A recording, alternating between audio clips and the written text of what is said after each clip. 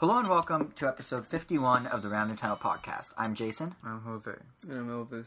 And today's episode is Mean Green Dreaming Machine, as we'll be sharing impressions of Mario & Luigi Dream Team, as well as the 3DS eShop tile Attack of the Friday Monsters, and the Wii U Virtual Console's version of Super Street Fighter 2, The New Challengers. A bit later in the show, all of that.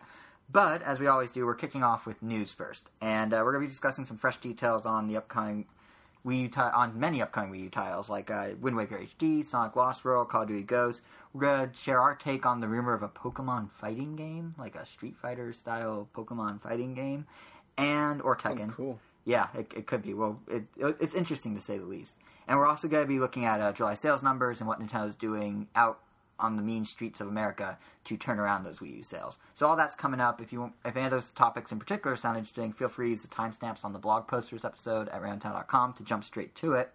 But first, before any of that, let's talk indies, shall we? Yeah. Thanks. You sound so excited. I don't know if you guys have noticed, but this past week was Gamescom in Europe, the big video game expo, and Sony and Microsoft both showed up. And with them, they brought a bunch of indie news and indie games. Sony was firing on all cylinders. They had tons of indie games. And Microsoft announced a new indie PS4 release date was also announced. November 15th. Right before Nintendo's traditional favorite weekend. They're releasing it on the Friday of the weekend that Nintendo always releases their big game. In other words, 2 days before Donkey Kong Country Tropical Freeze, which comes out in November. Man, everyone's going to forget about the PS4 when Donkey Kong comes out. I know, right? Everyone's going to be like, who needs this? When I have a sequel to a game that was just released 6 months ago on the 3DS. But, so they were all at Gamescom showing off their indie wares. And Nintendo was kind of... Their indie wares. Nintendo is kind of quiet, though. They have indie games, that's the thing. And they have a good indie program, but they kind of slipped under the radar. You could debate if Sony's better than Nintendo in terms of an overall indie strategy, but I think it's safe to say Nintendo does have a good selection of indie games coming. They don't have Octodad. They don't have Octodad, but they have a lot of others. A bunch of which were actually just announced this past week, which I think kind of proved the point that there's still a good crop of indie games coming to Wii U, to 3DS. So, just want to highlight a few. The first of which, anyone that's been listening to us for a while knows that we, particularly you two actually, are super into music games and specifically rhythm games like Rhythm Heaven, Rhythm Thief, Harmonite. So this one kind of falls into that same... Elite Beat Agents. This one kind of falls into that same range a little. It's a little different, but it's an indie game called Beat Buddy Tale of the Guardians, and it's coming out on Wii U eShop early next year. Beat Buddy. Beat Buddy. Sounds very close to something else. Yes, it does. I never thought that. It does, yeah. But hey, maybe the Beat guys really like each other a lot. But anyway, so what it is it's not, the games I just listed and games that you guys are big fans of that I enjoy too are all very, you play to the rhythm, you play to the beat. This one's almost, you're making the beat to some extent, so and then you're fitting it's into like Runner 2. It's kind of like Runner 2, but it's more of an action-adventure game. So... the trailer software makes it reminds me a lot of a twin-stick shooter, it looks like Pixel Junk with music. It's like a musical Pixel Junk, but then it has everything is going to the music. Yeah, and it has some interesting platformery elements. Basically, it's a 2D side scroller or top down. I mean, they're basically the same. It's just depending on movement, and you're exploring a world. You're shooting things. You're solving puzzles. You're jumping off spring pads, and like I said, everything's to the music. So, the spring pads, you'll have to hit them at the right moment. In some cases, and they'll fit the beat. Or, in some other cases, the stuff you do, like the enemies you shoot and whatnot, how you go about doing it will actually, as the developers put it, remix the music. So you're basically making the music on the fly as you go. Pretty cool. Except for the segments when you're not, and you're fitting the music. So I'm not quite sure how they're going to distinguish those two, but I don't know, the developers over at Threaks, that's Freaks with a TH, Threaks, seem to have it figured out. They just released it on Steam a few weeks ago. But, it's just something a little different, and it has the advantage of having a lot of well-known game composers making the music, most notably the guy behind Journey. His name's Austin Wintory, and he's giving them tracks to put in the game. So it's something to keep an eye on. It's just something a little different. It's not your standard run-of-the-mill side-scrolling platformer for with indie hand-drawn art. It's a little different. It's a little more musical.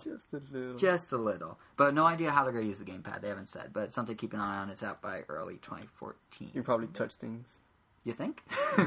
Or just off-TV play. Yeah, it's probably just off-TV. It might be off-TV play and some sort of musical mini game where you have to tap things. Pretty But cool. yeah, but that was the one. Like that's one, but the one that probably got the most attention, even though we didn't start with it, is Retro City Rampage. Do you guys remember that? Part 2? Part 1. It's a Oh, no, port. and then part 2 coming out or something? Well, not this time. Well, maybe, but not for what I'm about to say. They're bringing the original Retro City Rampage to 3DS, okay. which Oh, is that's interesting kinda because it has a weird legacy. This game. It Did you started. play that game? No, I never bought it. Oh. I saw videos of it. It looks cool. It's basically, for those who don't know, it's an 8-bit GTA style, like Grand Theft Auto style open world game, packed with all these 80s video game references and all this 80s pop culture humor. Oh, Retro City. I'm thinking of the one where I think it's has Retro pig City masks. Ransom. Oh, Everyone has animal You're thinking masks. Miami. Yeah, something. Miami Oh, you're Vice. thinking Hotline Yeah, Vice. yeah, Vice. it's a Hotline show. Miami. Yeah, Hotline Miami. Yeah, that's Yeah, what no, I was that's thinking. Yeah, not- that's like you did play this one. Yeah, I hated it. You didn't like it? No, it was boring. Really? I haven't Yeah. heard one thing or another, but it's just weird because the game, like, I'll ask you for more on that in a second. But the game, because now I'm curious. But the game started as a WiiWare title. It was announced exclusively for WiiWare. Then somehow it ended up on PlayStation and Xbox first. Then, like, doubled back to WiiWare only after the Wii U launched when no one was paying attention, and then didn't sell well at all as a result. So now Wonder he's like, why. well, here's a second crack. Yeah. So now here's a second crack at it on 3DS. But what didn't you like about it? I mean, I just like the vibe was like they were. They have the whole map. It was all 8-bit or 16-bit Yeah, or it's all whatever. 8-bit. It's just bit art. I don't know if it's even an 8-bit or 16. It's 8-bit. It's actually based on, from what I remember reading, it's based on actual like NES graphics chips. Like it's super authentic 8-bit. But yeah, it's like they're just trying to be cool by being retro, but it just turned out to be boring with that Oh. style. That's too bad because the premise is so great. I Like think the it's so premise many of it, like references, like oh a my game God. reference, GTA, like old school GTA. In theory, that should be cool. Like, right? In theory, it's not a bad idea. Maybe that's why GTA steered away from that top down. I don't know, but Chinatown Wars on the DS was really good, and that's top down. Although it's kind of isometric angled, so it's a little different. Never played that game. But Chinatown Wars is really fun. I have it. Why didn't they make more of them though? It didn't sell well. Even though it did good. Doesn't mean it's not good. But Wait, how did it do good if it didn't sell well? I guess the it could be game's good. fun and just Yeah, not it's be true. picked up by many people. A few people really liked it. Not enough people cared. It's more like the people that bought it liked it, but not enough people bought it. Could like it. Yeah, because I knew about Like it, but Rhythm Heaven? Yeah, it got like really good reviews too. But yeah, like Rhythm Heaven.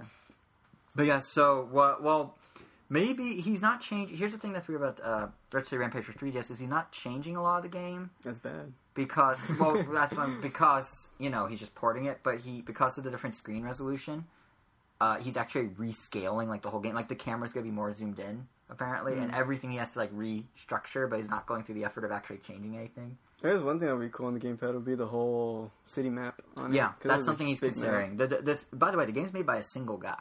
This dude named Brian Provinciano, I think is how you say his last name. He did the whole thing by himself. Kind of like Fez. Kind of like Fez, kind of like with Phil Fish, kind of like Minecraft initially. kind of like not Minecraft with Marcus. What's his name? Notch. Kind of like Gum and Clive on 3DS. That's one guy. Barrel is his screen name. I don't remember. So his it goes real to show name. you can still make a good game with one Yeah, guy. no, but I'm just saying, not like, this guy. well, here's something that would annoy you even more. Then is that sorry, I didn't mean to like whack you with my arm, but That's cool. I'm glad you're okay with it. But no, he isn't making it in 3D on the 3DS. So what he's doing is he's spending time putting on the map on the lower screen and potentially doing things like having you have dual stick shooting using the touchscreen and the circle pad together. But he's not, and there'll be weapon Like item Icarus? inventory. Yeah, Kid Icarus? yeah. And so he might do it like Kid Icarus, but he's No, I not, think you mean more like or not Kid Icarus. it's top down, so it'd be more like Geometry Wars kind of. Yeah, that's very Oh, simple. okay. But how he meant, I think how I meant by Kid Icarus Is is the like touchscreen. you aim with one, yeah. you shoot with point or the Metroid direct. Prime Yeah, Hunters. Oh yeah, that Metroid sort of thing. Hunters. but he's not doing it in 3D because as he put it, for side-scrolling games that's super easy because you just layer the layers and then they're 3D. It's cool though. Yeah, It but looks for cool. no, he's not saying it's bad. But for top-down, he'd have to basically redo the whole game and define the layers. Yeah. Because side-scrollers, it's really obvious what layers are what. You just slice them. Top-down, you have to like construct things into a 3D space. So I don't know. I mean. The one thing that's interesting about this, well, two things is one, he's only started a month ago on it, and it's already going to be playable at PAX Prime next weekend, the big gaming expo in Seattle. So that's pretty Penny quick Arcade? turnaround. What? Penny Arcade? Yeah, their big expo. Oh. And two, it's a good reminder that like you don't have to use every single feature of a Nintendo console, and Nintendo doesn't require it. Like, he's not using 3D on the 3DS, but Nintendo's perfectly fine with it. They're spotlighting it at their booth next week. Like, it's just kind of a good reminder, if nothing else, that, you know, eShop developers, as long as they make games that people are interested in, Nintendo doesn't care how they go about doing it, or what features they use, or if they sell this aspect of the system or that aspect of the system. They just want games. I hope developers kind of are more aware of that than Yeah, I mean, they've said that before about Wii U and whatnot. So it's just a matter of, will developers latch on to that idea and be like, oh, well, if I don't have to do it in 3D, sure, whatever, I'll just port my game. I mean, that's what the Nintendo Web Framework's all about, is quick, easy ports. But it'll be out by the holidays. So I was going to say, are you guys planning to buy it? But I think I know the answer. No.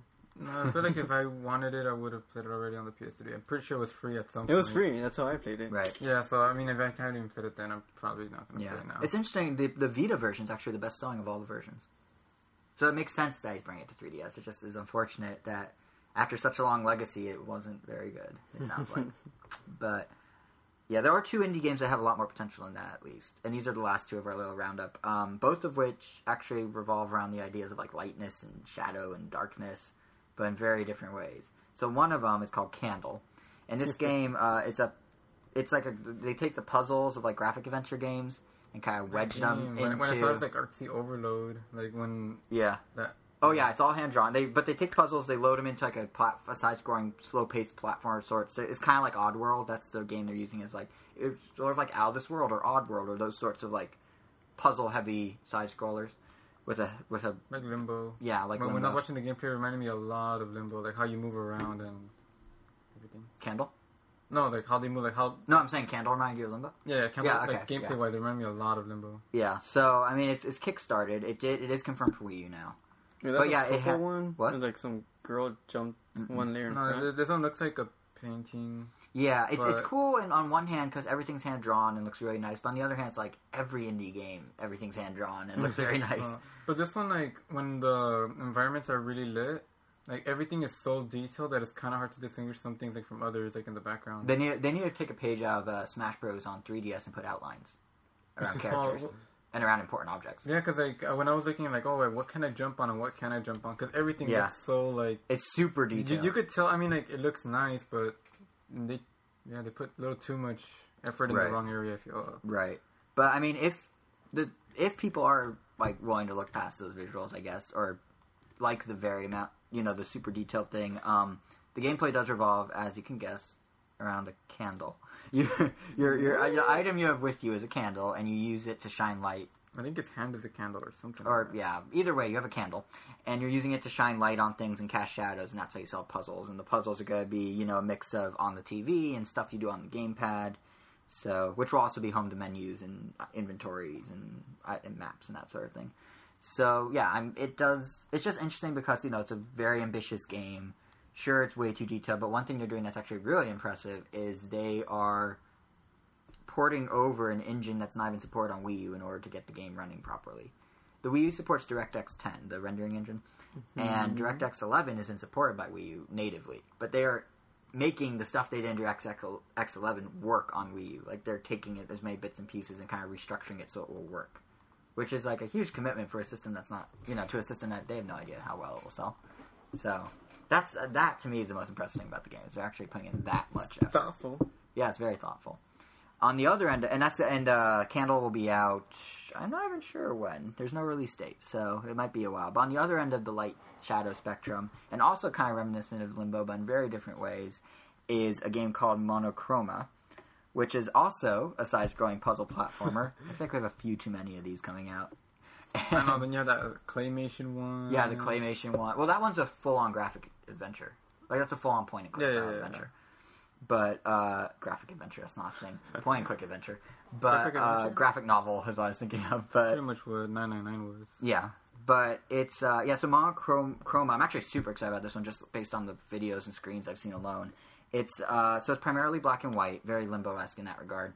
Everything's like, there's lots of heavy shadows and kind of a misty vibe, and lots of things are silhouetted, and you see like light shining through the shadows and silhouettes, and you can see the like glowing effect of the light and stuff. And basically, you're these two brothers. Yeah, these two kids, these two brothers who they see some robots do something bad. They're in an alternate reality of the 1950s, like a dystopian version of the 1950s. They see two robots do something bad. They then have to go through these series of puzzles to be able to stop the evil corporation from covering this up or continuing to do bad things. So the game structure, you do all these puzzles. There's 6 hours worth split into 4 90-minute chapters, which is a very long time for one level, I feel like. But yeah, so the reason I feel like that might be of note is, are they planning to release them individually or together as a pack? Like, are you gonna be buying? Are you gonna be buying chapter 1, chapter 2, chapter 3? Wait, did they call them episodes, or what did they call them? They call them chapters. Oh, so it's probably within the same game, but they're very long. They're Walking Dead. Yeah, it could be Walking Dead style. That's what I'm thinking. Oh. Like, it could be individual releases. Well, I mean, Ace Attorney was kind of like that. It was split into chapters, and each chapter was pretty long. Yeah, but that wasn't like a platformer. Well, yeah. But I guess if there's save points in the chapters, it's fine. But yeah, but this one isn't like a super. I mean, it's still a puzzle platformer. It's really slow paced too. So. Right, and yeah, it is very slow paced because not only do they the developers compare it to Limbo, but they also say it's a lot like Ico, where you have one character helping the other. So the two brothers, you play one, the other's the one you help. So it was just confirmed for Wii U. It's going to be out in May 2014 on the Wii U eShop, which is actually the last of all the releases. But considering it's the last to be announced, of course it'll be the last to be released. So it's a ways away. But honestly, of these two titles that play with Light and Dark, one in a gameplay sense, one in a graphical sense, I feel like Monochroma might be more interesting, to me at least, because I love the look of it. All the puzzles are going to be based on realistic physics, so it's got like a sense of realism, even in its like very artsy art style. So I don't know, it just seems really cool. Like the other Candle seems neat, but yeah, the graphics are a bit too detailed, and obviously these impressions are based on practically nothing. But the graphics, like it just seems a little too. It's just our first impression. Yeah, it just seems too familiar almost. Like it's too. This is what an indie game is supposed to be. And Monochroma just feels a little fresher, even though it is reminiscent of Limbo.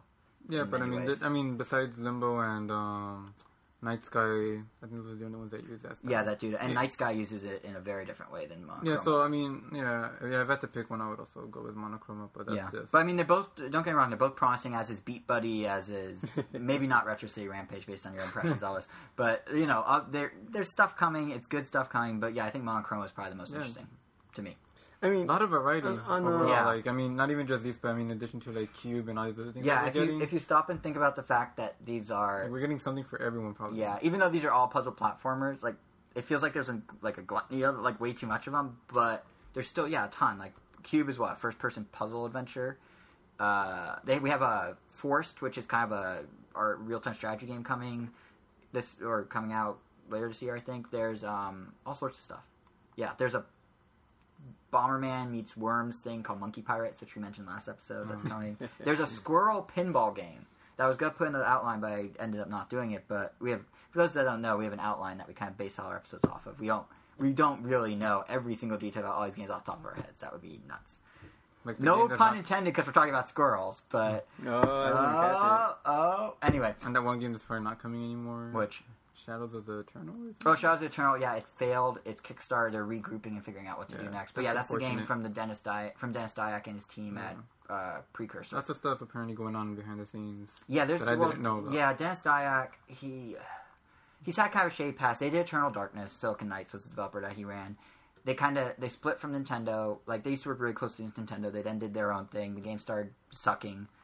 And then there's some weird money movement happening and like all sorts of shady business practices. Kind of reminds me of the Gizmondo Yeah, Gizmondo. I remember that. It's a handheld. Oh, never mind. No, Gizmondo was a handheld that bombed hard, but their CEO still bought this really fancy car, like a $500,000 Ferrari or something, and then crashed it here in the hills of Malibu, like the week after he bought it. Yeah, there was ties to the mafia. Yeah, now he's in jail, I believe. Yeah, it's insane. But, so... Yeah, there is a lot of good stuff coming to eShop. You were going to say something before. Oh, the Retro City Rampage. That as a console version, is like, I don't want to play it. But as a portable, I could see it doing better. That's probably why it sold best on Vita. Yeah, I'm sure everyone else had that. Yeah, it's kind of like Animal Crossing. Right. It's a better fit on handheld. I think part of it's because like the game just it's very simple in terms of graphics and gameplay. So because it's NES style, so it makes sense on portable where you just pick up and play for 10 minutes here, 10 minutes there. Well, if you go to a TV, you kind of want a deeper experience more often than not. Yeah, I don't want to sit down and play it. Right. You want to stand in a bus and play it. Yeah. or stand in the back of a taxi and play it. I don't want to play it at my house, I guess. Yeah. But, get out. So you could just put your PS3 outside, and then technically you're not in your house, and they could play it. I don't want to be shut down. Or Yes. closed in. Yeah, you want to be free to roam the world with Retro City Rampage in your hand at all times. If it was on Wii U, you could kind of do that. Up to about 30 feet, yeah. Well, unless I just take the Wii U console, plug it in. Oh, that's true, yeah. People do it in airports. Yeah, I've seen that. I've seen photos of that. I have yet to see it in person. I really want to. I will totally Instagram that. Anyway, the point I was making about the indie games is, so overall, Sony and Microsoft are definitely getting more attention, but Nintendo's still doing a lot to get indie games, and we're getting a huge variety. 18 to 20 are coming to the Wii U eShop by the end of this year, and then there's these 4 more, plus a ton of others that we barely touched on, like that Squirrel pinball game, which I just mentioned in passing. I don't remember what it's called, but it's literally, it's like Mario Pinball Land, but with a squirrel, and like you work your way through levels with like flippers to guide you. Like they're not just like pinball tables, like full levels. It's out on iOS and Android right now, but they're porting it to Wii U. Is it going to be super expensive, like Angry Birds? No. It's being done through Nintendo Web Framework, I believe, or one of those sorts of things. So it's gonna be like the standard eShop price. It's gonna be on eShop, so it's gonna be like $5-6 probably. How much is it on iOS? Probably 99 cents. But hey, that's the console tax, I guess. But yeah, it's interesting though, because yeah, it's stupid, but but Nintendo's trying to whittle that down. They're trying to make them more like have there be more parity between the two. And that's parity, not parody, not SNL. But What? I sound like I said parody, but I meant parody. Like make them the same. All right. I it sounded like I wasn't clear with my words. No, I got you. I heard it the first thank time. you. So, Nintendo is doing more things to make it so they can attract even more indie developers. At right before Gamescom, there's actually GDC Europe, which was Game Developers Conference European equivalent. And Nintendo was there showing off Nintendo Web Framework and Unity Engine again. And what those are, for those who may not know or may not have listened to our past episodes where we talk about it, is super easy tools, free tools for developers to really quickly get their games on Wii U eShop. So Web Framework, you can, anything that's HTML5 powered, which is a lot of apps and a lot of games on mobile devices, really easily get on the Wii U. It hooks into the gamepad. Everything just kind of works. You just have to make minor tweaks. Unity Engine, that powers a ton of games, including Cube, for example. And that's now free with every Wii U developer kit. So you get this nice high-end engine for free. And cool. Nintendo's doing a lot of stuff like on top of, those are what they did originally, but now they're adding new stuff on top. Like all indie games now can support in-game DLC, which sucks for us gamers because that means we will probably have to spend more money. But it's a huge way to attract indies who do like in-app purchases on iPhone. Because now it's like, hey guys, not only can you bring the game over super cheap with Unity or with Nintendo Web Framework, but you can have a second revenue stream, not just of the game when it's purchased, but then again as people buy DLC, or you can do free-to-play like on an iPhone and then get revenue through the in-game purchasing. So I'm not sure if it's literally in-game or if you have to go through the eShop, but either way, DLC and after download purchasing is now possible, which could mean we get a lot of free-to-play, possibly. Yeah. Which would be, I mean, if it's free-to-play, there's good free-to-play and there's bad free-to-play. If you look at Temple Run, or something like that on the iPhone, that's good free-to-play. Cool. If you look at Tank, that's good free-to-play until you want to do more than multiplayer, then it's bad free-to-play. But Look if at you Zen only buy Pinball, one that's thing- bad free-to-play, I'd argue, because you get 30 seconds of one table. But, what was that? No, at least for Tank, you only need to buy one thing to get the whole game, so it's not that bad. Well, you buy one thing to get the ability to play as much as you want. You still have to buy each piece of the game separately. That's true.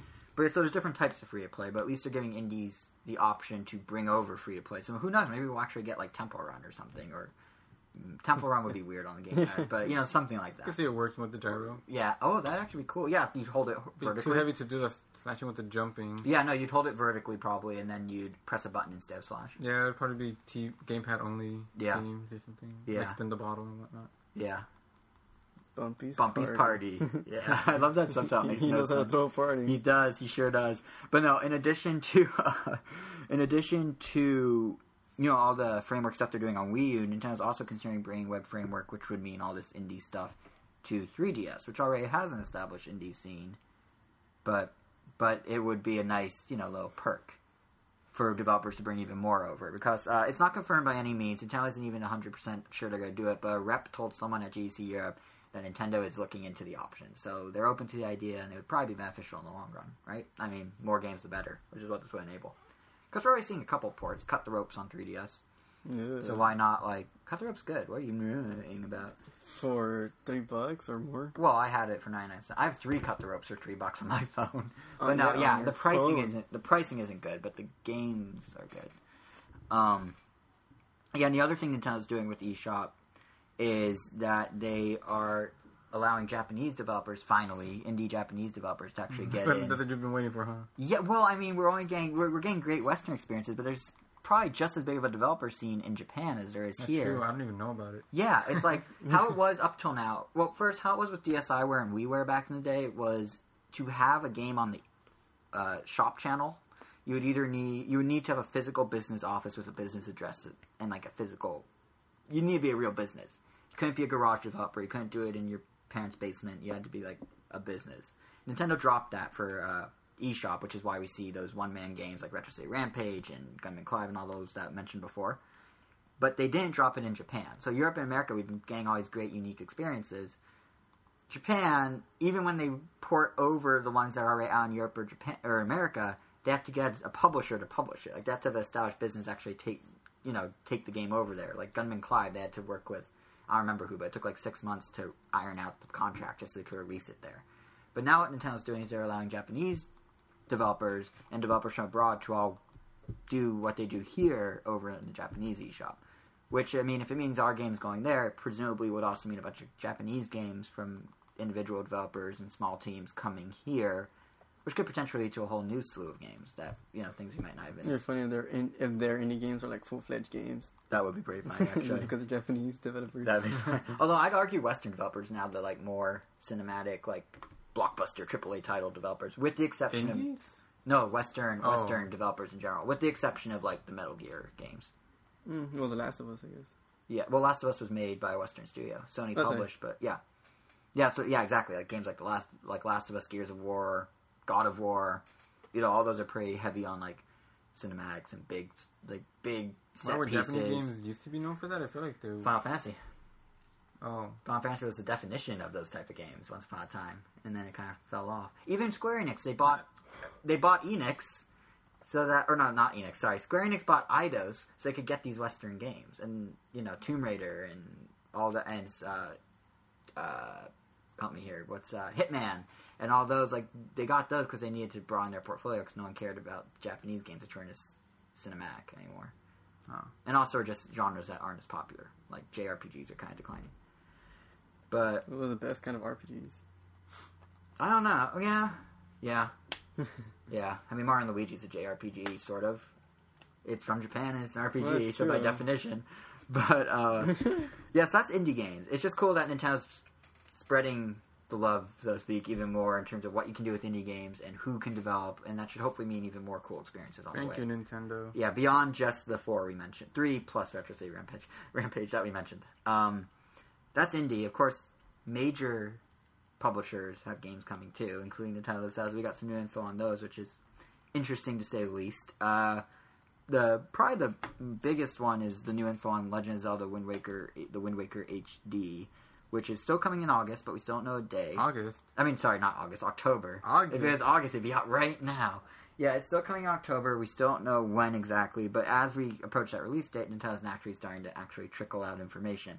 So we're finally getting some specific changes that are in store for the remake, or HD make, as I'm now going to call it. Oh. Beyond... That sounds like a D-make. Like, it's yeah, getting worse. D-make. You're right. I won't call it HD. I really wish the Wii U was just called It's the not Wii. the HDified. I wish the Wii U was called the Wii, just so we can keep doing the phrase Wii make, which is what like Resident Evil 4 was called, the Wii make. Yeah, you can't say Wii U make because No, it doesn't work. Yeah, because we didn't do anything. Yeah, we didn't do a thing. We're just playing it. But, so yeah, we already knew, Tingle bottles are in from Miiverse integration. There's sped up sailing. They're redoing some stuff. They're redoing, like, the Triforce quest. We know all that, but now we know a little bit more. And, like, some extra stuff they're adding and how they're going to utilize it. So, like, with sped up sailing, for example. You get an item. The sped up part is not only do you go faster, but you don't have to control the wind to determine. Like, you don't have to go, I want to go south. Let me have the wind push me south and do the it baton. basically defeats the purpose of learning that song. If you get it. It's optional. Yeah. So now what they're doing is you just turn the boat and it just goes. But you are still free to, you are, like you said, Jose, you are still free to do the Wind Waker song. And if I recall, they don't tell you when it becomes available. You just have to, like... You have to go to an auction house after the first dungeon. Yeah. That's all. They won't say, go get this. It's just if you know it's there, you can go get it and have a better experience if you want that experience. If you believe that's better. Some might say no. The other thing they're adding is kind of big. That one's not even big. The biggest thing they're adding, I'd argue, is a hero mode, available from the start. So how it works is when you start the game, you can choose normal mode or hero mode. Anytime during the game, you can switch from normal to hero or hero to normal as much as you want. And what hero mode is, in name, it's like Skyward Swords, where there's a harder difficulty. In execution, it's a little lazier than that. So for hero mode in Wind Waker, all they're doing is enemies deal double damage, and there's no hearts just in the world. Like, you can only recover health from potions. So, yeah, it's harder. How's it different from Skyward Sword? Didn't they change some of the enemy stuff beyond just making them doubly strong? Didn't they, like, remix a few things, like, redo a few things, or change layouts, or do something? I don't think so. Or am I thinking of Ocarina I of don't Time? know. I only played it in hard, so I wouldn't know the difference. Master Quest did that. Master Quest did that. Ocarina of Time 3D did that. Well, that was They Master mirrored- Quest. Oh, duh, right. It was the When same you said thing. Master Quest, I was thinking the GameCube, like, Wind Waker pre-order bonus Master Quest. Well, that is it. I know, It's but all- no, but my point is I was, You're thinking not them, wrong. I was thinking them as two separate games, which was my fault. Yeah, But- that one like they actually went out of the way to change dungeons. yeah, but see, that makes sense because that was a full-fledged re-release. Skyward Sword was just like an extra mode at the Yeah, end. they just changed this one to change it Right. different. But you would think for Wind Waker HD, which you could argue is the Wii U version of Ocarina of Time. What Wind Waker is to Wii U, Ocarina of Time is to 3DS. So you expect them to do a comparable, But honestly, like a comparable I'm difficulty. pretty sure boost Ocarina of Time 3D wouldn't have had that Master Quest if version. Master Quest didn't exist. Yeah, like honestly, it probably would have been the exact same thing. You're They probably just got right. lucky. It's still kind of, I guess just because we got Master Quest, now it just feels not exactly lazy, but just kind of like, oh, alright. Honestly, I'm pretty happy with it because I honestly wasn't expecting anything. at Me all. neither, because Nintendo downplayed it so much. That's So why- it's better than nothing, but it's just That's like, I'm like, oh, okay, double damage. I kind of wish it was a little more damage, but I kind of wish they just did more, period, with the hero mode, but, get what we can take, I guess. well, yeah. But the other change they're doing, and this one I actually love tremendously, kind of wish it just did. is, what? Oh, he's going. I was going to say PictoBox. You could take pictures of stuff, post it in Miiverse, and now you can spin the camera around, and Link can take selfies. Selfies, guys! Selfies! Selfies! Like a girl now. Yeah, Nintendo truly understands their generation though, because like selfies are the Okay. it thing right now. They get us. They get girls. us. They get no guys do it too. Have you ever seen Rich Kids of Instagram, the Tumblr? It's mostly guys. It's the funniest thing. It's always like super like spoiled like Hampton kids and whatnot that are like dressed like super hipster and like have like 20 credit cards or like a $4,000 bill for a club or like these giant champagne balls or like doing all these ridiculous things. They're just wish like I had flaunting. money. They're just flaunting their wealth, but they're doing it in the most like obnoxious way possible. Like it's just funny to laugh at them because they like think they're so cool, but they just look like total like jerks. Like, you're rich. Yeah, well, it's not. It's more like how they're choosing to show it because there are some people that are rich but don't like flaunt it. But these guys are like, it'd be like there's one with a kid with a Amex American Express Black Card, which is like the most exclusive card, in his mouth in a bathtub of money with a giant champagne bottle that's the size of his chest. Like it's just like so stupid. But yeah, point being, The girls want all that money. yeah. Point being, selfies are in Wind Waker, and you not only can Link like so you spin the camera around and Link's like in the corner, and you can see his arm kind of reaching up to hold the camera, like you see a sliver of his shoulder, but you can change his expression, happy, sad, angered, like you can use the D-pad or whatever. So it's funny, it's totally unnecessary. But Can you see Link's hands like he's holding the No, picture? but you can't see that with a phone either. Like look at You selfies on can Instagram. see. No. Well, yeah, you see like a sliver of green next to him, which I think is supposed to be his shoulder reaching up, but you don't really. Yeah. But as I coined on Twitter the other day, they really should be calling this Linkstagram because it's Link and it's Instagram, and I'm so proud of that awful, awful, awful pun. And I swear, till the day I die, I will defend Linkstagram as a thing that should exist. And I can tell everyone's on board by this deafening silence. Yeah, I really have no comment. Yeah, I just love the pun. I'm sorry. But in general, this is so silly. Like, the selfie thing is so silly. It's so ridiculous. That's kind of awesome. Like, I know I'm going to play with it a little. Like, it's just like, more than a little. I'm going to spend like 8 hours. Like Pikmin. Yeah. I played with the camera mode in Pikmin way too much. But beyond selfies and beyond hero mode, Wind Waker HD is also going to have tingles now. So for you, like the adventures, just like the side stuff. This is like the Legend of Zelda selfies. Yeah, it's The Legend of Zelda. The Legend of Zelda Selfies HD. That's pretty much. Wind Selfies. Selfie Waker. Selfie Waker. Waking up, Link selfie taking skills. Just woke up. Yeah, just woke up. LOL. Hashtag. I don't know. Hashtag Hyrule Sunrise. I'm still in my PJs in the beginning of the game. But you know there's going to be so many where people are like, they're at Ganon, and it's like, just go take care of this mofo, hashtag Ganon dead, instead of Ganondorf or something. Trust me. Ganondorf. Ganondork, yeah, Ganondork, hashtag swag, hashtag Triforce swag. Yeah, you know it's gonna be awesome. Oh, There's gonna be man. so many people on Miiverse doing stuff like that. Yeah, but beyond that, I don't even know how People to. already have Photoshop, but Yeah, yeah. I don't even know how to like transition from that, but I'm gonna try. So other things in Wind Waker besides Triforce swag is Tingle's now mandatory part of the story. You have to go to his island. That's probably how Tingle balls are activated. So he's actually a part of the game now. Tingle balls? No, bottles. Oh, okay. Bottles. I said bottles. I said bottles. No, you said. I you said bottles. Whatever. Tingle Tingle bottles. Bottles. You know, bottles like what you put soda in or milk in or something. Bottles. Yeah. 99 of them on the wall. Take one down, pass it around. Bottles. Anyway, so you have to meet Tingle, the mysterious castle, which is one of the coolest moments in the original Wind Waker because it is in black and white. It is really kind of like, to me, it's one of the coolest moments. Like how it switched to black and white and everything. Now it's sepia tone. I don't know what to think about that. I guess I'll wait till I actually play it. But Sunglasses on. yeah, it's like they put on the Ray-Bans or something. But yeah, and they're also the Triforce quest. How it works now, it is faster because it used to be there's 8 pieces you collect. You have to pay Tingle 201 rupees each time. You want a new piece, and he tells you where to go. I know, you find the map, take it to Tingle, Right. paid, go get the Triforce. And that's... But you had to do that 8 times for each piece. Yeah. Now, 5 of them, you don't need to do that. You just go get it. And only 3 require you to talk to Tingle and pay and do the back and forth. Yeah, so that means... So it's streamlined. 5 maps are translated, right?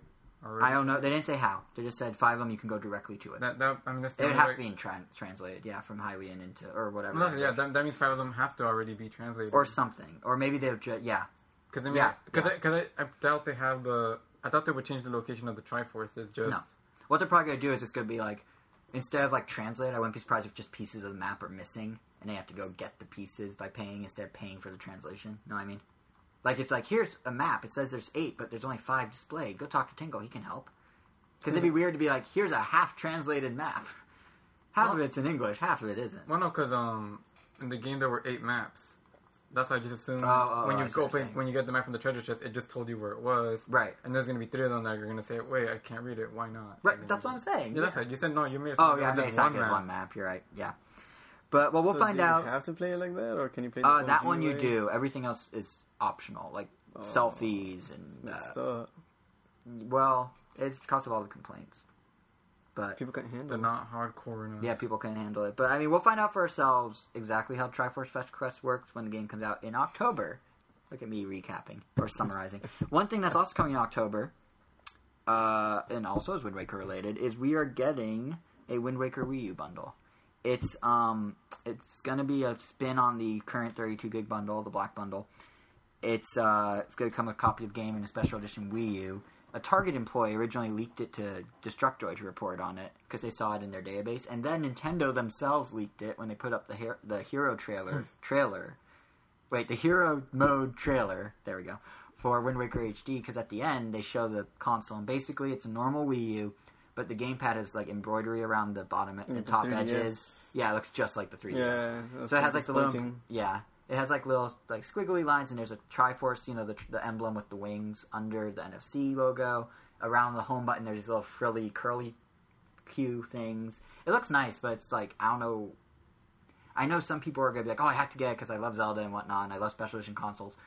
But this is the downside of having a gamepad not sold separately. I'm pretty sure you could find a custom something you could put, like a decal you could put on your... But it's not the same as having it from Nintendo. Well, yeah, but... Like, because Skyward Sword, they did this with the Wii Remote, and it worked great. The gold Wii the... Remote's awesome.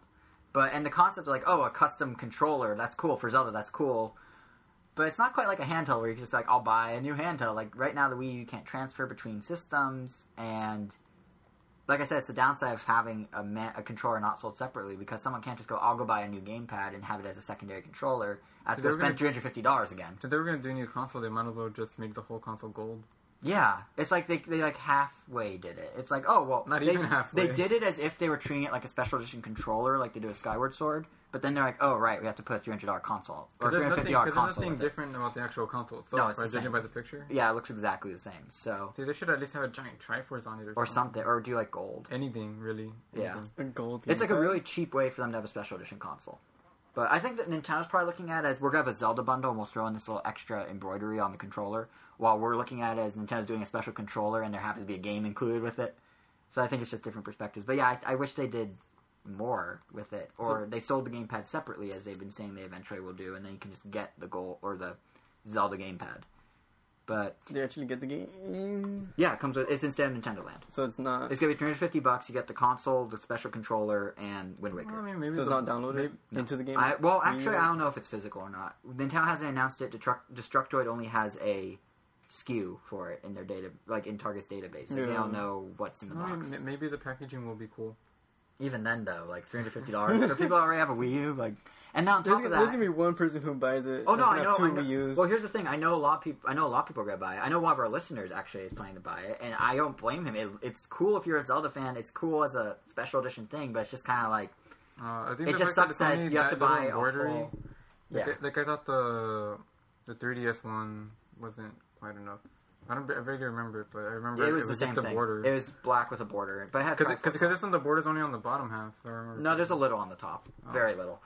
But it's like, I don't know, I feel like it's barely there. It's like they kind of just did that.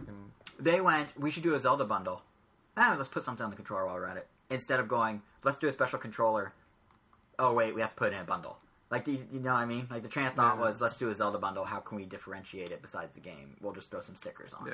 I'm just underwhelmed. I'm a little underwhelmed too, but I can understand why people might be interested. The thing I don't understand is how Nintendo plans on doing this without currently offering a Wii U to Wii U system transfer function. Unless it's coming in the late September or early October update. Because like in the case of our listener, who I know is probably getting it, he's stuck. He can't move the stuff over. Like, he has two systems.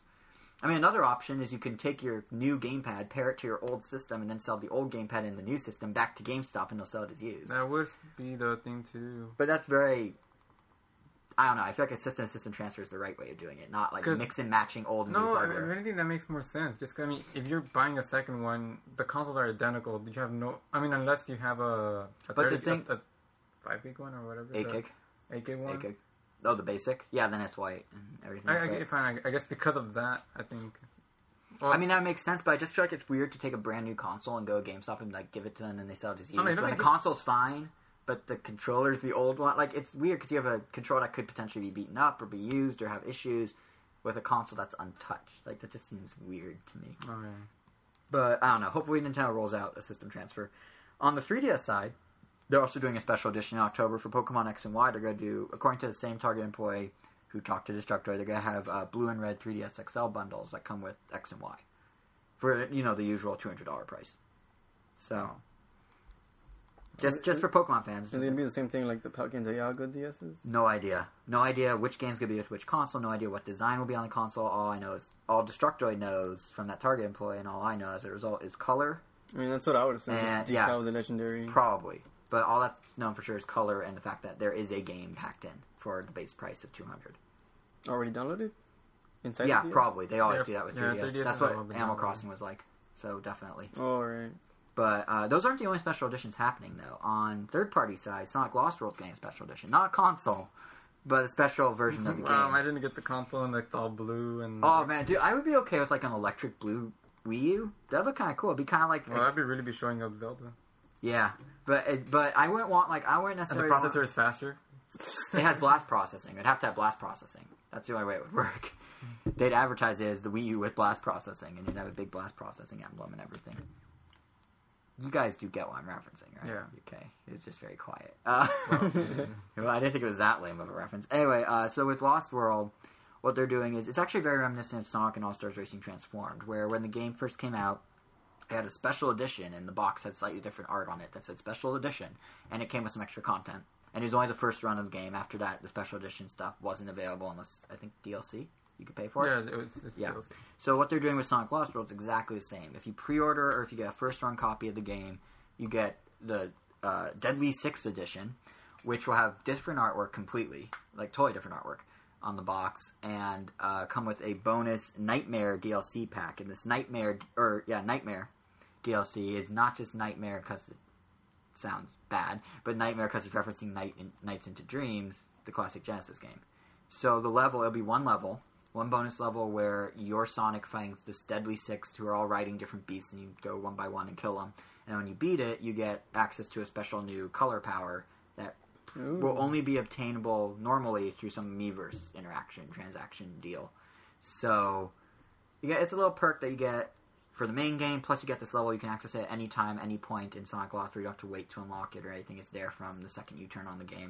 And it's like a nice little bonus for those, early adopters. Cool. More stuff to do.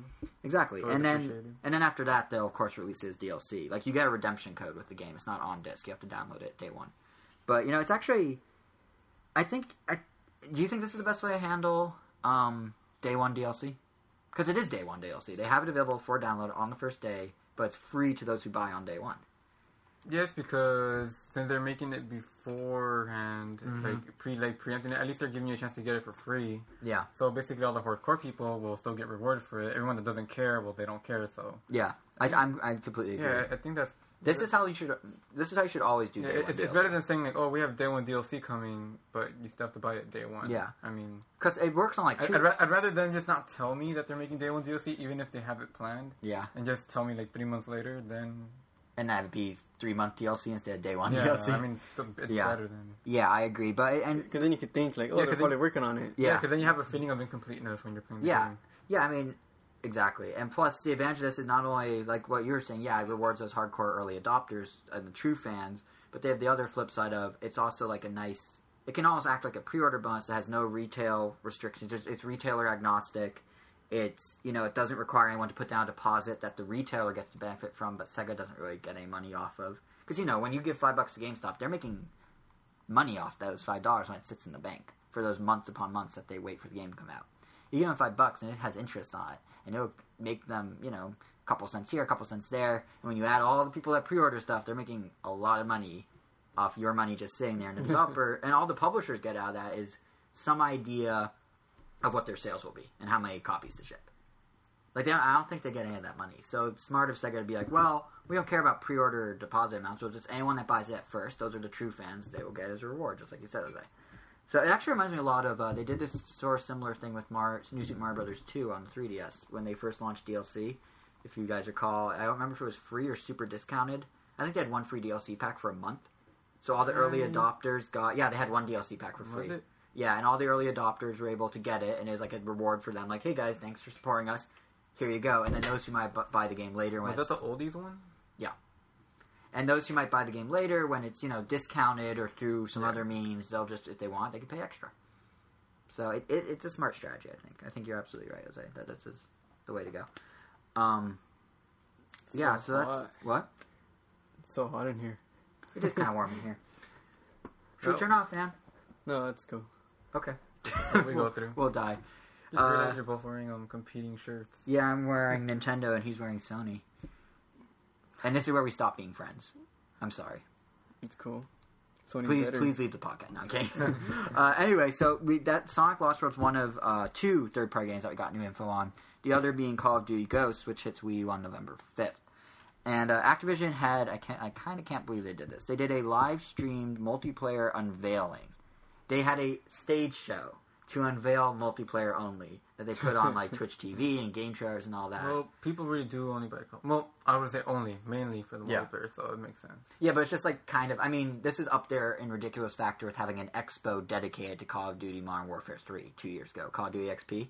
I went because Kanye was there, and I couldn't turn down a Kanye concert for that price.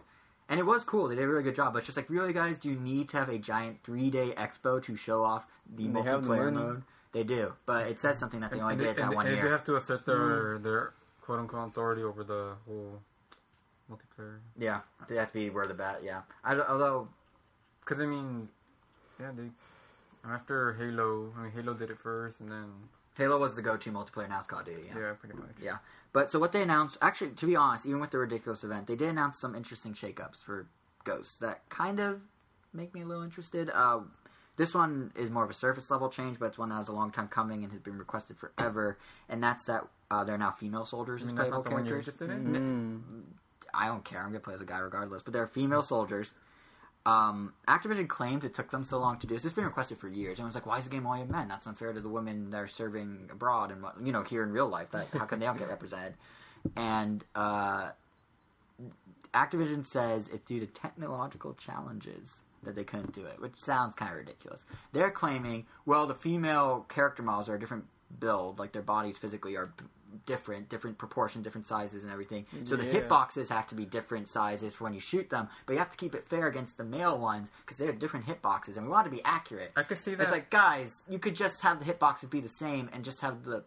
Like, just give the women extra padding on their armor or something. The only time I could see that, like, making a discrepancy would be in headshots. Because, I mean, if they want to go with average height, if a woman is a lot shorter and you shoot above them, you're going to be shooting nothing, but the woman still dies. Yeah, that's the one thing. And I don't know how they address that directly. That's it. So, I mean, that means they just have to make them either... all the women... I mean, they have to make them all the same height. Yeah, they probably will. But so even that... Or like, if they want to do the height discrepancy... well, that's it. So that's just something they were probably just doing. Like, do we want to make all the men shorter or all the women... That's not a debate. That should not take 2 years. I'm saying what would possibly cause it. I'm not saying it's good or bad. Not only that, though, but, like, what if they did want to keep the height difference? That's fine. Just have the women where they wear their helmets have like night vision goggles on top of their helmet, and that's something that like would count as part of the hitbox. It wouldn't make much sense, but it would resolve the issue and get people to stop complaining for 2 years. There's a lot of enough hilarious ways to get killed. I saw a video where they got like a knife fell on his leg and it just killed him. And it kills him. Yeah. So I mean, like the game's already kind of arcadey in that regard, so it's not that weird to be like, we'll just put night vision goggles in those count. I know, but I just think if you hit any part of them, it's like it's such a dumb excuse, but it's good that they finally addressed it, and they're doing it in a very marketing savvy, like a very smart way, where it's not just like, oh, there's women now. It's like, by the way, we have a new custom character builder. Not only do you do your soldiers' weapon loadout, you also you pick how they look. Speaking of looks, you can now pick if he looks like a guy or a girl, because yes, we have gender. It's like, guys, you clearly were waiting for years to roll out this exciting new feature. Like, that's why they didn't have women soldiers, because they're waiting for them to run out of real new things to add, and they threw in women as a new thing as part of a custom character builder. So, I don't know. I think it's good that they finally did it, but it's kind of ridiculous that for 2 years, like, oh, it's so impossible, and now suddenly you're like, oh, we have it now because we had this custom character builder. It's like, no, that's not why you have it now. That's why you waited to do it till now. Well, I guess it doesn't matter at this point when they release it. Like, they're going to get bashed this way or the other way. Yeah. No, they should just, honestly, what I think they should have done. I never thought we'd have a conversation about, like, gender fairness. When should they... Like, Nintendo's pretty fair, so I didn't think we'd ever. But, what they should have done is the year... They should have done it from, like, the first Yes, the women of Nintendo have a puzzle panel. And they should have done it from the first... Street Pass. Yeah, Nintendo's fair. Mario and Luigi get, like, 5 puzzle panels. The guys get, like, 5. Samus gets 1, and the women of Nintendo, which is a conglomerate... Like, just a bunch get 1 panel together. Yes, Nintendo. But no, Nintendo's actually making some pretty big moves in terms of, like, having an equal number of male and female characters. Lots of people have noted that, like, all their games coming out this year have playable female characters when they might not have. Dixie's back in Donkey Kong. Peach is playable for the first time in forever in Mario 3D World. Obviously, they have all the female characters in Mario Kart. I feel like I'm forgetting something. Most people play Animal Crossing. Something that's not even a human in the end. Yeah, exactly. Like they're being more because there have been complaints. Even Nintendo tends to lean more towards male playable characters, which is true of the industry as a whole. Because the industry, at least till more recently, was very male-oriented and male-driven. As it should. So. I don't know. I mean, like, half of gamers are women now, so it's only fair that they do this. I don't know about half. No, really, half. Isn't it statistically more? I think it's statistically more now because of mobile devices. Yeah, I think it's 51% or 52%. Oh. But still, yeah, so I can understand. I don't see them anywhere. You're not looking hard enough, I guess. But, what was I going to say? Yeah, so... Back to your point, Jose, about how no matter what, Activision would have gotten crap whenever they did this. They should have just done it at the first Modern Warfare. Exactly. They should have just done it the second people complained. Be like, sure, we'll put it in next year. Like, it's not that hard, guys. Well, it had to have been... Yeah. The complaint's only a couple years old, because the whole, like, sexism in video games debate is fairly new. Wait, so they didn't start complaining since Modern Warfare? Probably, but it wasn't, like, a very loud complaint. Like, it wasn't a very vocal thing until these past couple years, where sexism in gaming has, like, skyrocketed in terms of, like, attention it's been getting. In part because, like, even though the games, it's like, okay, sure, you can only play as a guy, that I can understand why people would be unhappy about that, but it's like, whatever, it's not you, it's a character you're playing, whatever. But now the sexism is kind of transferring to, like, things that happen at events. Like, there's been all sorts of stories about guys treating women badly at, like, gaming events and whatnot. So they're trying to sway it back to being fairer, because that, that shouldn't happen. Like, really unfair to women. Like, they're there for the same reason we're there. Ridiculous stories about some stickers. Yeah, and like everyone's there for the same reason, to enjoy whatever it is they're geeking out about. So there's no reason to like ruin someone's experience. Anyway, that's it could be the same equivalent to like a girl taking a guy to a Ross. Because he has to sit down and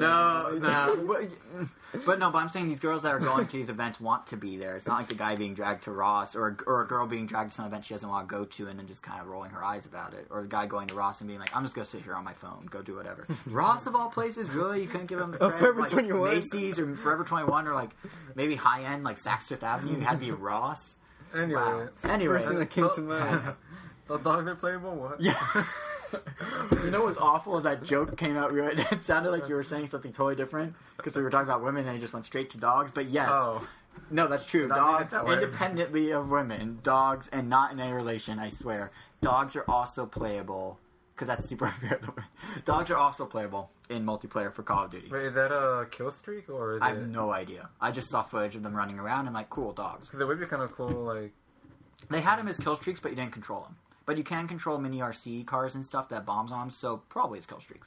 Like, it's not that... Like, they were kill streaks, but they were automatically sicked on the opponent, and you just watched. No, yeah, I get you. So, I can see them doing that. But more interestingly than even the dogs is they're adding all sorts of new multiplayer modes. And I think that's what this is what really actually made me interested.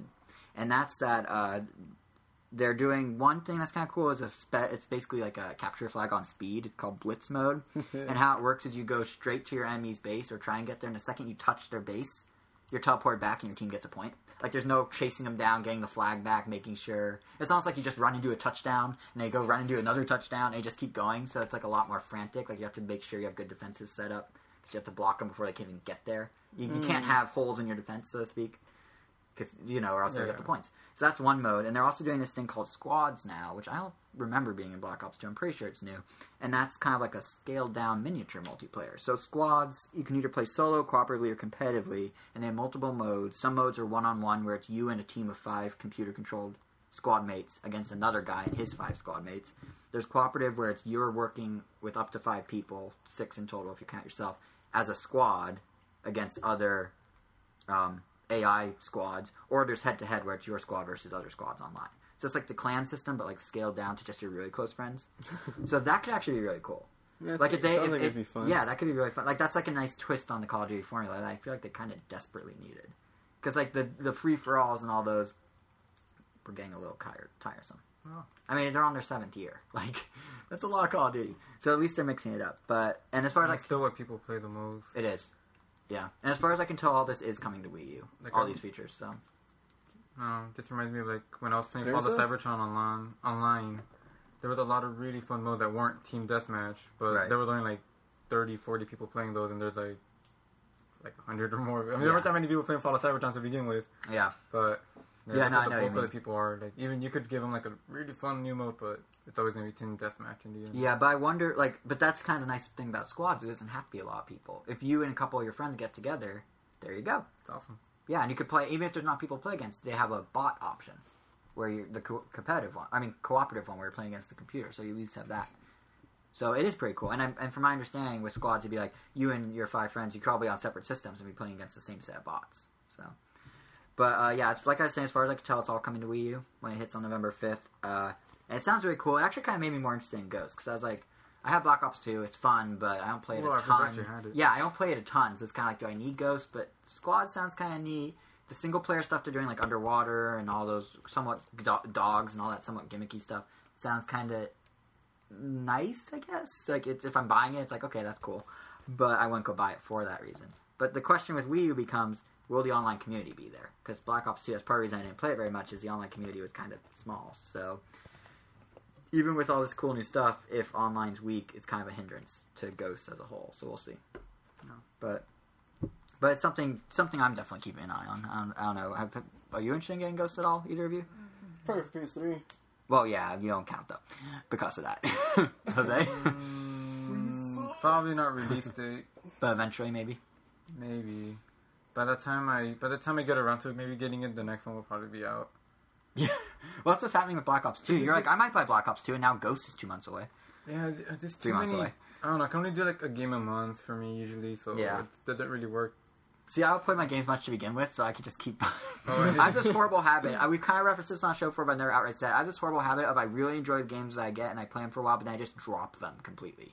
Like, it's just like I get sidetracked by other games, or just by, like, I feel like I'm more of a pundit of Nintendo than a player of Nintendo. Like, I'm like one of those sports analysts, but for video games. So I'm like, you know, like, here I am going through all this analysis of all this stuff right now on the show, and I'm going to go back and be like, I'll play an hour of Mario and Luigi, sure. So I'm only, like, however many hours in when I could be doing that, opposed to, like, reading up on all this industry stuff and getting all excited about the future. I could be playing in the present, but whatever. That's what I like doing. So, but as a result, yeah, some games I don't get as far as I would like. But one game I'm sure I'm going to play a ton. Check out that transition. One game I'm sure I'm going to play an absolute ton is the new Super Smash Bros. If it not by myself, then against you guys all the time, probably. You're going to be playing my copy of Smash Bros. A lot. But it'd still be Smash Bros. But yeah, that's what's I know your file's going to make no progress. No, it's really sad because like my Wii U, no one comes to my house to play. We always come here to you, Jose. So my Wii U has like you should invite no. I should invite you. You're right. Yeah, you're right. But it's just because we've fallen into this routine of coming here. But anyway. That's not the point. The point is that like my Wii U has like such low multiplayer stats on like everything. Like Game & Wario, I think I've only done multiplayer at my house once. Like I played it here a bunch, but it's just like it's sad. Nintendo like I feel like Nintendo Land is really low. I feel like my Wii U, like whenever it sees me, if it was like a dog. Let's say it was a dog. Its tail would be wagging like crazy the second it sees me, but then it sees I just walk by, and its tail slowly stops wagging. And its head goes down. It looks really sad. It shuffles away to a corner and curls up in a ball and goes to sleep. You just play with your roommates. Sure. No. No. But anyway, back to Smash Bros. Yeah, so they announced a new stage for Smash Bros. This is Super Smash Bros. For Wii U and 3DS. I believe it's going to be in both versions. Via Matsuhiro Sakurai. Actually, it might just be the console one, because that's a console game. That is true. Matsuhiro Sakurai, as he's been doing, he's been posting Miiverse updates with screenshots, and this one screenshot is like, oh, by the way, here's a Metroid Other M stage. And the stage looks identical almost, to the Dead or Alive Dimensions bonus Metroid stage. Same setting, same, like, platform. It's just square instead of round. It probably is. It's probably just up-res. Nothing wrong with that. Nothing at all. It's a fun stage. And the cool thing about Dead... As long as it doesn't have Rising Lava, which it probably will. It looks like it does. I would prefer... There's lava in the background. Almost like 90% of Metroid stages have had rising lava. Yeah, it's a theme. I don't even... This one I've played a Metroid game where rising lava is like... What? The game. All the escape sequences. That's what it's referencing. It's not rising lava. It's like a countdown to the Earth, to the planet exploding. Right, but how do they count down to the level exploding? They don't, so they have the lava. That's what they could have just not... I know there is rising lava in... Not everything there never was. There is. I'm trying to remember which one. I played it, and I played it after Smash Bros. I remember thinking, oh, this is where they got it from. Oh, it's going to drive me crazy. It's one of the old... I don't remember, but it's one of the Metroids for sure. It's not a memorable thing. When I think Metroid, I don't think Rising Lava. Except in Smash Brothers, that's all I think. But yeah, this one will probably have it. And one other thing that probably... I mean, they had that Metroid Prime stage that I thought was really cool. And then it had Rising Lava. No, that one didn't have Rising Lava. The one that one flipped upside down. The one with the Parasite Queen. That flipped upside down. Like, I don't know. Like, there's lots of things they could do. They don't have to do Rising Lava. Then maybe they won't. Well, one thing they are doing... They could do Phendrana Drifts. One thing they are doing... The snow place. Yeah. One thing they are doing, though, for sure... Also, kind of lifted straight out of the Dead or Alive stage for Metroid is they're only saying an enemy, but an enemy will visit the stage in the background and interact with Ridley. It has to be Ridley. Exactly. No. Besides Mother Brain, maybe, but how would that work? Just a giant brain pops up behind you and goes like, "Hi guys," and like grabs you. Like it doesn't make sense. If it's Super Metroid Mother Brain, it could do that. Yeah, but still, I feel like it's kind of like Ridley makes sense. Ridley swoops in, he grabs someone, whatever, because he'll interact with the stage. And then there was that stage in Melee with Kraid that wasn't Rising Lava. It was just a giant stage that flipped around also. No, that's not Melee. That's Brawl. That's Brawl. No. The flip stage is Brawl. No, the one in Melee did too. Kraid came out of the background and he just slashed the stage. It was like a giant sphere. You're right. I guess like Metroid stages are either flipping themselves over or Rising Lava. It's something where the bad guys interact in some way, and this one's no different because he says there is going to be an enemy doing something. If it's like Dimensions, it'll be throw an enemy and then the enemy gets hit off your opponent and the enemy catches it and like rams it into the wall. But considering that's usually how you get killed and Dead or Alive and Brawl have different. Yeah, really might just come out and shoot some stuff at you or something for sure. Something. Yeah.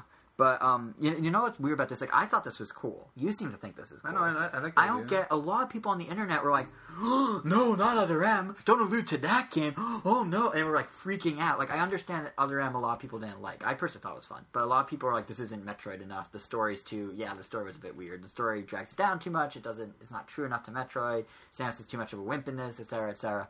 But regardless, it is official canon. It is part of the general storyline.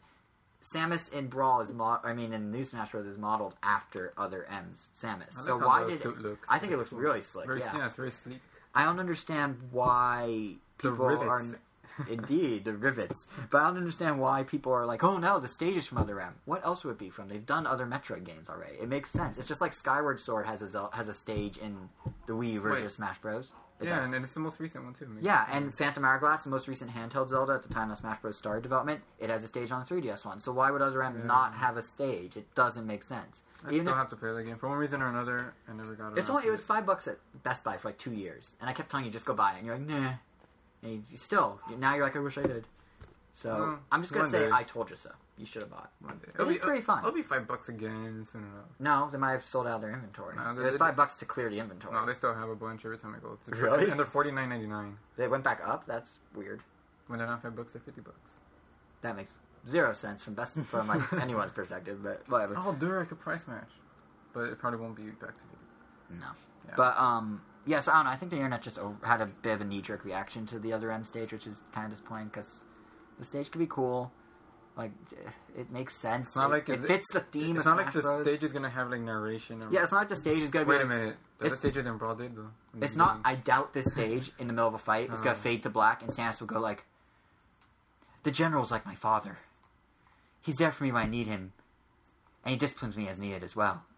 It's a love-hate relationship. Like, she's not going to do that in the middle of the... She's not going to do that during Smash Bros. Like she does in Other M. Do you think they'll do that, what they did in Brawl? Where they have, like, Samus is under fire. She needs your help. And then the music continues. No. What they're gonna do is everyone that gets on the stage, it'll be like, Samus, you're not. I don't think you're mentally ready to handle your weaponry, and you'll lose all your moves, and you just stand there and face each other and just taunt, and the whole match is just taunting. Whoever taunts the most, whoever button mashes the taunt button, that's gonna be the whole stage. But no, it's just I don't know, I just think it's so silly that the internet. I don't know, but other than that, the stage itself just looks really good. It does. It makes the characters look really good. It does. Like Bowser looks. And this is based on a single screenshot. Yeah, Bowser's the lighting. They just look so good. I'm like, wow. It's totally the lighting. It's the fact that it has that dynamic, the lighting. The lighting's coming from below because of the lava. Yeah. So it looks like really cool dynamic shadowing. Lava. Yeah, the lava. But Smash Bros. Actually isn't the only game that might be coming. Fighting game that might be coming to Wii U. What? I know. We mentioned this at the top of the show, and Alice was all excited to talk about it. Yeah, Pokemon. Sounds like there might be a Pokemon fighting game on the way. That's the rumor based on some very, very... Is that the concept art that was released? Yeah, very specific evidence that would point to it. Lucario and Blaziken? So here's that art. Here's the backstory. So the rumors did spur from that art specifically. So what happened was at Pokemon Game Expo, which was this weekend... long expo in Japan where they showed X and Y playable for the first time, and it's this huge thing, like cards and everything, train card battles and everything. And they did this very cool retrospective of Pikachu walking through like these like monuments of all the old Pokemon games. By the way, the video itself is just awesome. It's about 3 minutes long. Pikachu like walking through like a field of it looks like a destroyed city, but they're like Game Boys and Game Cubes, and they're all playing the games on their screens. It's just like, it's so cool. But it ended, so it ends, it fades to black, and then for a split second, some static appears, and then this image of Lucario and Blaziken facing each other, kind of behind the back. It almost looks like a Pokemon battle screen, like from Pokemon Stadium or something, but there's no UI and no trainers and no anything. They're just in a street. Yeah. And it has a fighting, like trading card game's fighting icon, the fighting type icon from the Pokemon trading card game, like in the background. That's the trading card game. That's how it's going to look now. Yeah, that's if they did a sequel to the Game Boy Color Pokemon trading card game, video game, and you use the gamepad to do the card dealing, and then the TV shows like a real life reenactment, I would buy that. I love the trading card game on Game Boy Color. That would be kind of cool. Yeah, just like a different... It'd be like Pokemon Stand, but for card game. I still prefer it to be a fighting game, though. Yeah, no, I think a fighting game is what's good. But judging just by the way it looks... It looks very Street Fighter-y, kind of. Not the angle of the camera, just like they're on a street, there's barricades of where they can fight with them. It's very narrow. I was going to say Ninja Storm-ish, because that's how all the fights are. Ninja Storm? Yeah, all the fights are always like...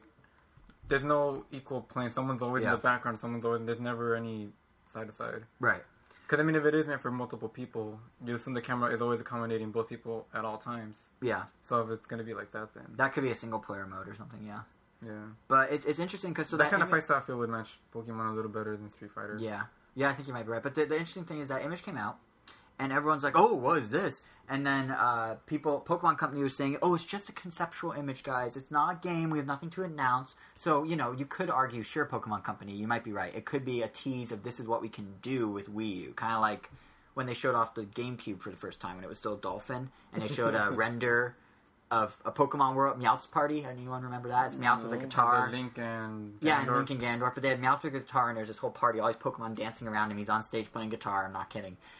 This was like back in 2000, and that never became a game. That was just a concept render showing what you could do with the new technology. So very easily, for a retrospective video, it could end with a concept render showing what you can do with the technology. So, okay, Pokemon Company, sure, it's nothing, whatever you say.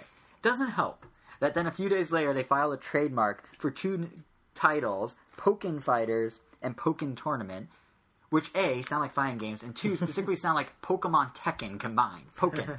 So I'm sorry, Pokemon Company. You can't go, oh, it's nothing, we promise, and then file all these trademarks in Japan and America the next, 3 days later. There's something up. It's definitely some sort of fighting game. So it's just a matter of when will they announce it. Because, I mean, clearly their hype generation is working. People are talking about it. And then they got the added bonus of the trademark slipping out.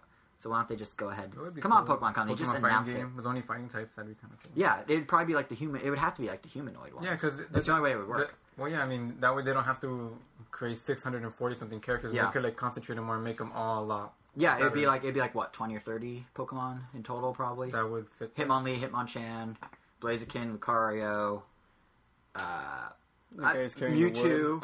Oh, yeah, Conqueror. Actually, they could do all the Mega Evolutions. Most of them are humanoid. I bet they're going to tie it in with the Megas. I hope they wouldn't put Mewtwo or any of those people. Bet just the actual fighting types. Oh, yeah. Oh, that's true. I'm naming non-fighting types. But how should I bet, in the case of Blaziken, he'll have his Mega Evolution as well as a separate character? Well, Lucario and Blaziken both have. And Lucario, yeah. I bet they'll do that because Megas are a new big thing in X and Y. That could work. I mean, this could be 6 months later. They could build up a meter, and then when they have the meter, they could unleash their Mega form for a limited time. What if, crazy thought, what if the Mega Evolutions are introducing in X and Y, they're doing as a way to get people to understand what will become the mechanic of the new Pokemon fighting game. Because you can't... Kangaskhan will be in there? Who knows? But you can't... I'm just saying, no, they might have been okay, we need to do something... We're doing a fighting game for Pokemon, and we need to have some sort of way to have, special hyper attacks or something like that. But we can't just make them do the same attacks. So why don't we Mega Evolve them? Why don't we take a page from Digimon? Wait, people won't understand that. Maybe we should put in Pokemon X and Y first, get people used to the concept, and then be oh, by the way, check out this fighting game where Mega Evolutions play a big role as well. And it's a nice synergy, cross-promotional between Wii U and 3DS, and it fits with Nintendo's whole take something that's successful on 3DS, mimic it on Wii U thing that they're doing lately. I think I mentioned this last episode, Mario 3D Land becomes Mario 3D World. Pokken Fighter at EVO, the whole type of game there. Well, Smash Bros. Had the highest ratings of all the games there, didn't it? Until Ultimate Street Fighter. Until Ultimate Marvel came out. Yeah, but it was just those two. Yeah. But yeah, so I mean, this could be huge for Nintendo. It's a great marketing opportunity to get people into the Wii U through X and Y. So, if they do the Mega Evolutions, that is. And if not, it's still just super intriguing. Yep. So, now of course the other side of it is, what if it's just Pokemon Stadium and it just had a dynamic swooping camera? And we just didn't notice. What if they just, took a screenshot of the day and happened to have trainers in it? Would that be a disappointment? That would be pretty cool. But, I mean, think about it. They're hyping it. It's look at this conceptual image of blah. All these people are oh, look at these trademarks. Look at this. It's so, what is all this? It's something new. And then they're just hey, it's Battle Revolution 2. Would people just be this could just be Battle Revolution. They could just be working on something else in the background that we don't know about. I know. It just seems I mean, the positions are right for... I know. It's exactly like Stadium, Coliseum, Battle Revolution. So it could go either way. But I hope, for their sake, it's something new. Because people are getting super... I'm excited about it. I don't care about Battle Revolution. But I'm excited about this. So... I love Stadium back in the day, but I stopped considering I'm not getting X or Y. Right, you don't really care prefer You prefer this. Yeah. It's just something fresh, something different, something new. I could get into that. So, we'll see. But that's the... Who knows what will happen at that, but that's the last of the game news. There's also sales, which isn't too crazy, but I guess I'll take over completely for this. So, Jason's Sales Corner, July's NPD numbers are in. And that's, once again, the people who track all the video game sales here in the United States. And tell me if you've heard this one before. the industry's down. Oh. Again, it's the whole industry fell by 19% compared to the last July of 2012. This is I don't know. I can't tell if that was sarcastic or not. You're like I was straddling the line between being a serious no and being like a oh no sort of no. We'll go with sarcastic. But as you were saying, yeah. So it fell. It fell over last year. It's like I think it's been down all year actually. But the one thing that continues to trend upward is the 3DS, which had for the third consecutive month, it's been the number one selling piece of hardware in the United States. It sold 14% more units than it did a year ago, which means that, July of last year, which means that it sold at least 141,000 units. Leaked numbers are pinning it closer to 150,000, which is pretty decent.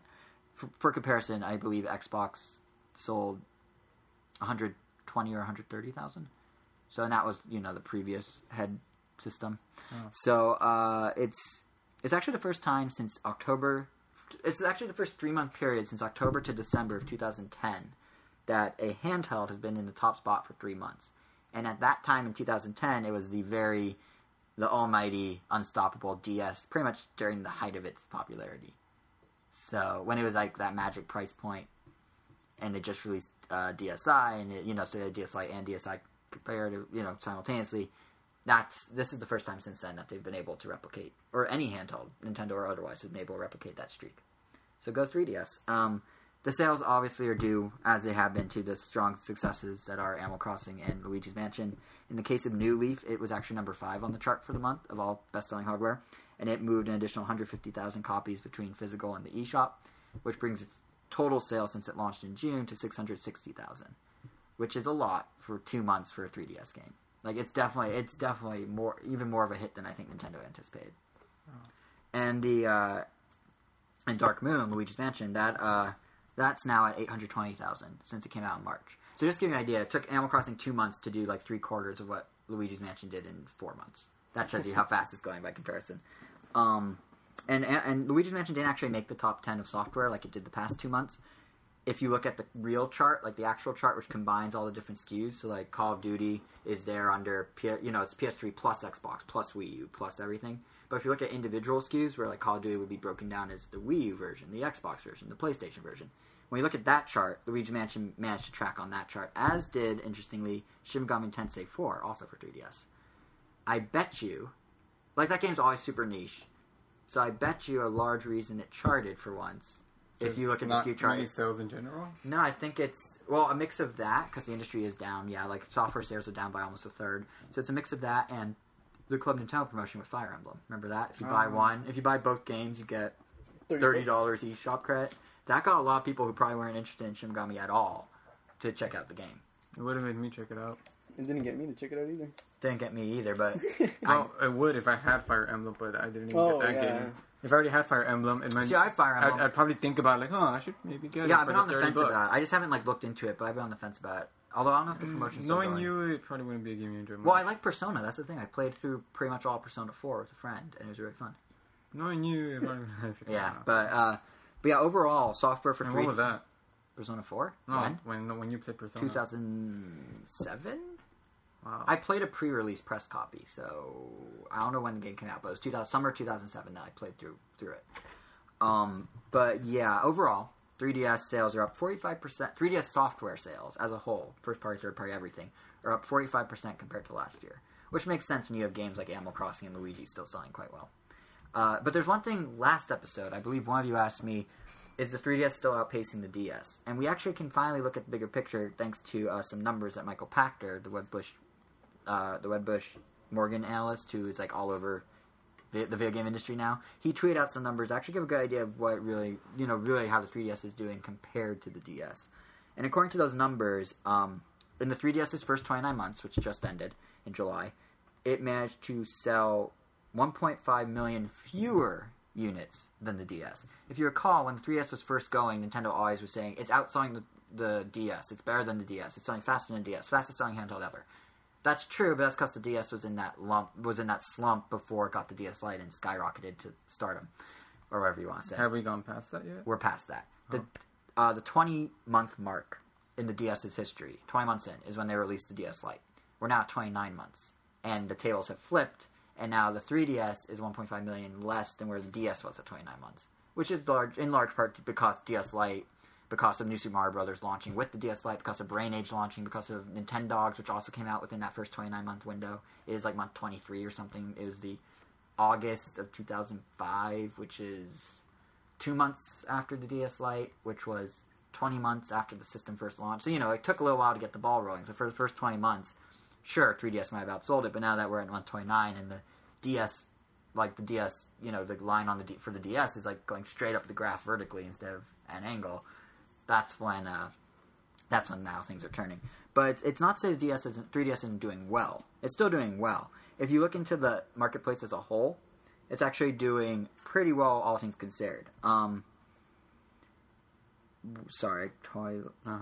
Yeah, it's because you have the fact that mobile's now more powerful than it once was. Like smartphones are now a bigger player, and more people are just playing on iPads and phones and whatnot. So if you look at just like Nintendo's handhelds as a whole, during that same 29-month period that we just were talking about, the DS and the Game Boy Advance combined back in the day, they were able to sell 21.5 million units, and the 3DS and the DS combination during these past 29 months sold 14.4 million units. That 6 million unit discrepancy is kind of suggesting that the handheld industry as a whole is dropping. So yes, Nintendo's not faring as well at the 3DS because the industry's down, but all things considered, the 3DS is only 1.5 million behind the DS. Not so bad when you look at that. Like if you look at, you know what I mean? You could look at it as, yeah, the 3DS is doing worse, but it's in a situation where it can't do as well, just because the market has changed. Because Game Boy Advance and DS, even when the DS was at its weakest point, were still outselling together what 3DS and DS are now selling, suggesting it's more than just the system in question, it's the marketplace as a whole. So, for a system, like I said, for a system that has a weaker marketplace, has one fewer holiday season to take into consideration because it came out in March while the DS came out in November, all that stuff is doing pretty well, and I'm sure that 1.5 million gap can be closed a little when Pokemon X and Y comes out in October. Like, that's going to sell gangbusters. Will it? If it doesn't, Nintendo has a huge problem on their hands because they are banking on it. Literally. Why else do you think they're doing the worldwide launch? Same day, everywhere in the world? They need the hit. They need the sales. So, that's 3DS. Then there's Wii U. This July was the final month of Nintendo, before Nintendo's software drives hardware policy went into play, before, like, Pikmin 3 came out. It was the last month of just dead time for the Wii U. And boy, did it continue to be dead. Fewest units sold ever since it came out. No official numbers, because Nintendo's smart not to release them, but the leaked numbers put at 29,000 units, the lowest ever. The first time it's dropped under 30,000. Interestingly, it took GameCube 5.5 years, from launch in November 2001, all the way till February of 2007, before it saw sales that low. Wii U's done it in, 9 months? So, Nintendo really needs to turn this thing around. And, hopefully this is the rock bottom. Man, when I said last episode that we should each get 2 Wii U's, we should buy 7. But yeah, hopefully this is rock bottom at this point. Pikmin 3 should uptick sales slightly. I still think it's kind of a niche game, but you never know. And then from there, it's a steady stream of games. Nintendo should be able to flip things over. I mean, they have been kind of doing stuff outside just game releases. A while ago, Satoru Iwata, Nintendo's global president, was saying that Nintendo needs to get it out in the hands of consumers more. They don't get the Wii U until they actually try the Wii U. And the people that own the Wii U love the Wii U, but they don't have an easy time showing other people why to love it. You have to try it to get it. And they're now stepping that up. All summer long, they were doing the Wii U Summer Tour, where they had a whole bunch of games on display, and you could go play them and try them out. And that we actually did an extra on that just went up on the site last week called Wii U Goes Hollywood. We have something like 29, 30-something pictures, a description of what the event is like, and just give you a taste of the sort of thing Nintendo's doing to get people, the casual people on the street, to go check out the Wii U and be like, oh, this is kind of neat. Because, us core gamers, they can sell it to us at Comic-Con, at E3, at PAX next week. But to get those casuals, get them to be like, hey, I remember the Wii. Oh, this is kind of neat. You have to really take it to them. You have to go to landmarks. Like the Wii U Summer Tour was at Hollywood and Highland here in LA. It was at Disneyland, Disney World, Navy Pier in Chicago, a major area in Boston, downtown Boston. Like, They have to go shove it in people's faces. But this is like a lot of those people's first time ever seeing it. Exactly. There are a lot of people that probably like, is this an accessory or no? And this is the way Nintendo can educate people and get them interested. Yeah, like I literally told someone a month ago like that. It still wasn't even aware that there was a console in the back. They still thought it was an accessory. Yeah. So I'm like, well. So yeah, Nintendo, you know, so and they consider themselves gamers, so right. Yeah, it's a problem for Nintendo. And I mean, and what's interesting is they literally right as this summer tour ends, which once again you can find our article about it at Nintendo.com. The extras called Wii U Goes Hollywood. Once this tour ends, literally the day it ends, Nintendo's kicking off a second tour, which is going to hit 12 malls around the country between now and November. And that tour is going to be both for Wii U and 3DS, but Wii U will be there. And it's going to be at 12 Simon malls. They're going to have an assortment of games, Wind Waker HD, Pokemon X and Y, Wii Party U, playable for the first time in the US, and some other stuff. The catch, the odd move, the thing I don't know why Nintendo's doing is all those cool games that aren't released yet won't be playable until after they're released. Unlike the Wii U Summer Tour, unlike the E3 experiences Nintendo did at Best Buy, unlike PAX, unlike Comic-Con, well, it's in November, they're not won't putting... most of those games be released already? Right, but it's hitting... it's starting in Detroit next weekend. Oh. But they won't have the games there. It's a great opportunity to possibly... sorry, I lost my train of thought here. It's a great opportunity to possibly get the word out about these upcoming games, you know? But instead, they're choosing, we'll just focus on the ones that are already released, which are obviously the ones that aren't selling the system. So I'm not quite sure what the logic is there. But either way, hopefully those will help in addition to the games. And of course, another option Nintendo has with the Wii U is a price drop, but they are definitely not doing that anytime soon. Speaking with CVG, the British or the European video game trade site, Iwata, Nintendo's global president, was saying that weak sales of the basic set, you know, the white model with the fewer gigs, that is evidence that people don't need a price drop for the Wii U. His argument was, well, hey, people are buying the deluxe one more anyway, so clearly they find the value to be there. We just not that many people know about it, that's all. No. And I mean, there's two sides to that coin. On the one hand, he's right, that people are going to buy a Wii U, they are going to get the deluxe set more often than not. So why wouldn't, you know, of the people that are currently for sure getting a Wii U and bought the deluxe, or have bought a Wii U and bought deluxe, you could argue, yeah, just extrapolate that to all the potential buyers, and boom, it'll be the same trend. It'll be 2-to-1 or 3-to-1 or whatever the ratio is now, and there you go, deluxe set, $350, done. But the flip side of that coin is maybe people aren't buying the Wii U. They might know about it, but maybe they're not buying it because they find it too expensive. They see the basic model at $300, go, that's not worth the money. They see the deluxe model, go, that's more like it, but that's too expensive. Like, you know, it comes with a game, it comes with these accessories. That's the one I want, but $350, that's too much. So they just wait for a price drop.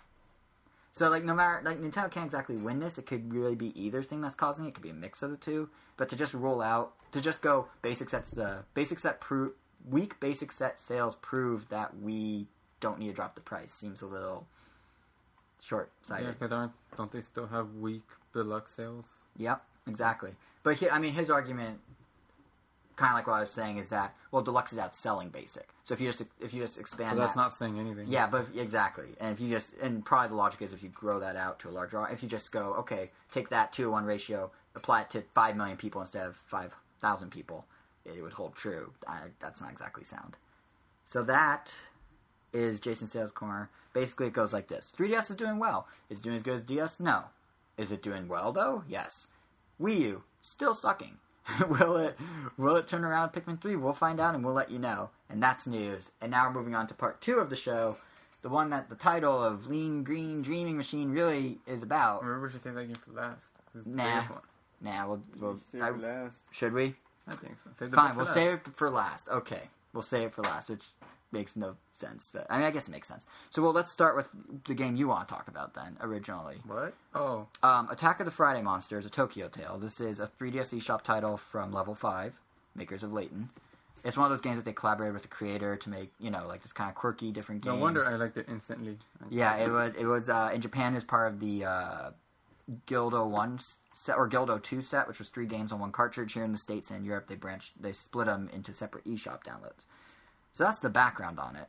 You could take over what it's actually about and, what you thought of it, obviously.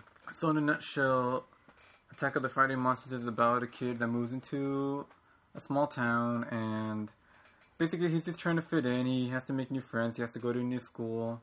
But apparently this town has this thing where every Friday night these giant monsters come out and attack the city, and they're warded off by a giant like superhero, kind of like reminiscent of we obviously didn't have these cartoons, but Ultraman and those kind of well, it's perfect. Power Rangers kind of, but except it's not Zords. It's all those. What are you gonna say? Oh no, he was on the Fox box.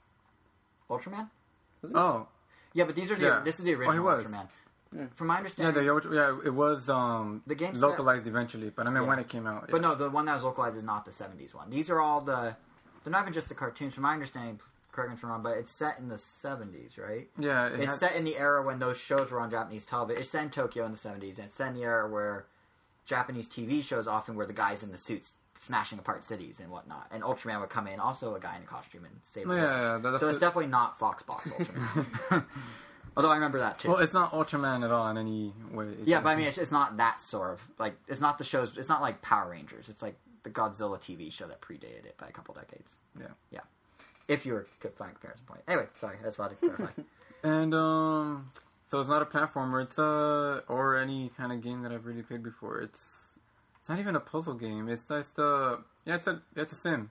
You just going around talking to people. Like a life simulation, kind of Harvest Moon, Animal Crossing style, or I wouldn't even quite say that. It's weird. It's a story driven. You're just basically, I would say it's almost like Ace Attorney in the sense that you're kind of just reading a bunch of dialogue and you're really just progress the dialogue by walking from point A from one point to another. Right. Because you're not really doing like the closest thing it comes to a game is throughout the world, or the little town that you live in. There are these little gems that you have to collect, and for every 6 or so that you collect, you get a card. And once you get 5 cards, each card is a monster, by the way. You can use them to play a game called like you could do a monster battle. And the monster battle is a Pokemon, Magic, Yu-Gi-Oh sort of. No, not even close. It's it's more like rock paper scissors. It plays more like Warriors way. So, of those 5 monsters, each one has like a type advantage against another kind of monster. And you really just use the cards. You go, which one do you want to send out first? Or which one do you want to send out second? And then does the rest. And then when you win, it's kind of funny. Like when you beat a kid, when you only challenge other kids, they become your slave. And whenever you want, you can just talk to them and you can cast a spell on them, which really just makes them fall down. And they say something in Japanese. The whole game is all the dialogue is in Japanese. It's just subtitled. It makes sense. I mean, it's set in Tokyo. Oh yeah, but that's how it wasn't. That's kind of cool that they left. Yeah, I mean, there's no voice acting. Right. The only narration is in Japanese. So there's a narrator, but it's in Japanese with subtitles. Yeah. So how do things progress? Is there like so basically, like I said, you talk you go from person to person to progress the story. They tell you to go somewhere, but every time they tell you to go somewhere, like I guess the game wants you to think it's split into episodes because you have episode 1 through 20, whatever. Right. But for some reason, I'm following the train that they gave me. Okay, my mother told me to go get a delivery, to go deliver something to someone else. Yeah. On the way there, I'm like, I'll talk to a few people. So then I talked to this little kid, and then all of a sudden, episode 15 unlocked. I'm like, okay. So then I'm on my way I go take the delivery, but then it doesn't say that episode 1 was clear. And then eventually I go back, and then it says episode 15 unlocked. And I mean, not 15, like another episode. So you're unlocking all these episodes out of order, but then you start finishing episodes that you opened previously, and in the end, it's just a way to help you keep track of what you've been doing, not so much where you should be going. It's almost more like a travel log, but it's like in Pikmin where you can there's just a bunch of optional quests, but they all seem equally important that they don't really seem like optional side quests. So most of it's just interaction. Yeah, because the game as a bulk, whenever you interact with people, I guess on the screen it'll tell you where to go. Like it'll say there's a little 1 on it, there's a 2 on it, there's a 3, corresponding to the chapter you're on, or the episode. Yeah, but it's really just interaction. It's all story driven. It's only story. So it's basically a graphic adventure, but or a point and click adventure, but you get to move the avatar yourself. Yeah, and I mean visual wise, it's pretty pretty. It's pretty nice. It does look good in the trailers. And then, the camera doesn't follow you in any way. There's just static images. But from different perspectives. Think like Resident Evil. Right. Oldies Resident Evil. Right, like the original. Yeah, so you could be walking down like a corridor and it'll be super zoomed in, and then other times it'll be super zoomed out. And sometimes that could, not disorient you in the way that you'll be dizzy, but you'll be holding straight in one direction. You'll be holding left, and all of a sudden left takes you back where you came from. Oh, that's so you kind of have to look at the map, and then I always have to stare at the map and then move the joystick around a little to know, okay, what direction am I facing now? Yeah. Until you get to know the environment, then obviously. Then you're good. Yeah. But overall, I mean, it's just fun. It's a very relaxing game. I would put it up there with. It sounds like serene almost. I would put it there with Night Sky, where those games where you don't really want like something, I would say, exciting, something more like that you could just sit back and relax to. It sounds like this is almost like you're watching a movie unfold. You just happen to be moving the character from scene to scene. Yeah, it's a coming of age movie, I guess. Is there like, not a comedy? I'm guessing there's like a romance involved. And no, it's just all coming of ages. It's just the kid finding out about his identity and who he is. And who he really is. It's about a little help from some 20-foot tall monsters. It's about growing up and finding out your. I don't want to spoil anything. The whole game is pretty much could be potentially spoiled because it's kind of short. But I don't know. How much was it? Like 7? Yeah, it was 7. So worth it. I would say it's worth it. It's different. It's definitely like it's just a unique experience. Yeah, I liked it. I would play a sequel or some sort of game similar. I think the concept of it's really cool. Like the fact that it's like you're in a world where all these like cheesy 70s Japanese like TV show monsters actually you're just like, time to battle. It's Friday night, and actually like. But the thing is, though, like the game, like it's not even the trailer implies like, oh, I'm going to see these battles every Friday, but you really don't see one until like towards the end, kind of thing. I see. Like the whole game is like it's a backdrop for the story. Yeah. The whole game is kind of like anticipating that. Like first, you see footprints. Like it's like building up to it essentially. Interesting. So I don't know. It's kind of cool in that way. Like you're doing everyday tasks that would seem kind of mundane, but then like this sense of mystery and you don't know what's going on, and then you're interacting with other people that kind of make more questions. Get the questions answered. Now on the total opposite end of the spectrum. From a Tokyo Tale is definitely not serene, definitely not like relaxing Street Fighter, right? Oh yeah. So you've also been playing Super Street Fighter 2 on Wii U Virtual Console, and you picked the new Challengers Edition. For whatever reason, Capcom has released all 3 Super Street Fighter 2s on Virtual Console at once on Wii U. So there's Turbo, New Challengers. What's the third one? Just standard. It's Street Fighter 2. Right. Street Fighter 2 Turbo and Super Street Fighter. Right. 2, oh yeah, Super is the extra. Right. I keep thinking Super's in the name because Super Nintendo, Super Street. Yeah, like basically just like to sum them all up separately. Street Fighter 2 was the first game that came out. It has 8 playable characters, and I mean it on the surface level, like okay, it's fun. It's a little arcade game, you just fight, Yeah. It's Street Fighter. But then when the next game got introduced, Turbo. That one, they sped up the gameplay. They balanced some of the characters' moves around a little. Like, those are some things that some people obviously didn't care about. But on the competitive tournament level, like, if you ask someone that's like really plays that game in depth, like they'll say that it plays completely different. Like you probably won't notice they're like, oh, I'm still shooting. Well, no, I have noticed. I mean, I played both of them back in the day. No, I mean, Turbo's faster, no doubt. Well, no, I mean, not even speed wise. Like, character handling. Yeah, like the way they handle. Like, this does significantly more damage. Gotcha. This move doesn't have priority over this move. Like, this is stuff they really care about. Yeah. So it's like patching before patching, essentially, because they wanted this game to be. Before you could patch, you just released an entirely new cartridge for the same price. Essentially. Yeah. But this time you could play as the boss characters from the previous game, so you... Is it Turbo or... Turbo. Okay. So you had 4 new characters, essentially. Right. And then Super Street Fighter 4... The new Challenger. ...had further balancing, and now you could play as, like, I think 4 more new characters? Maybe it was 5. There's definitely a good amount of characters in this one. Why... Unless you're, like, a super diehard Street Fighter fan who wants the whole history, is there any reason to buy the older ones? Is there anything removed from, say, Turbo or Unless you're doing it for the nostalgic factor, then I would say no. Because, like, someone might want to be like, oh, I want to play the first Street Fighter I ever owned. I mean, everything from the art changes. I mean, the music gets a little remixed, but if you want, like, the oldest experience possible, then, yeah, you would go for the oldest one. Yeah, Turbo still has the fastest play possible. It would go... I mean, I think there's 2 different settings to Turbo, but it looks like you're playing it fast forward, even the animations. Yeah. Super kind of slows it down a little. It's still more mind-gamey, I would say, than any other fighter. Yeah, it's interesting because when they launched on Nintendo, I don't think the promotion's still going, but Nintendo did a promotion where buy one of the 3 games, get the other 2 for half off. So, like, I guess they're hoping most people are nostalgic and do want to, like, play through the history and buy all 3. Because you're getting 2 for the price of 3, basically. If you do that? Yeah, I'd rather still just get the most up-to-date one. Which would be New Challengers. Yeah. So how's it handle on Wii U? Does it, like, work? Is it, like, how's it... Because, Wii U's D-pad is different I played it on Super Nintendo, and to my knowledge, it plays almost exactly the same, down to the random slowdowns that you get. Right. Well, I mean, an emulator in theory, if you're making an authentic experience, it should have the slowdowns and the glitches too. Yeah, so I don't know, it's cool. I love since I really like playing Street Fighter 4, and I really love, I don't know, the soundtrack of almost every Capcom fighting games. I just love them like so much. Right. So it was really cool hearing like the old sounding versions of like Ryu's theme compared to Street Fighter 4, even compared to how they remixed it in Ultimate Mario vs. Capcom 3. No, it was kind of cool. Right. Like it was almost nostalgic in a way. I had Street Fighter 2 on Super Nintendo, but even I didn't want to buy the original one for the nostalgia factor just because I wanted more characters. Right. I care about them more. Oh, and then this one, I didn't even know it has so many cool little features to it. Right. In addition to just arcade mode and one-on-one, you can also set up tournaments. Like you could say like, oh, how many players do you want using controller 1? So you could put like 6, and how many you want using controller 2?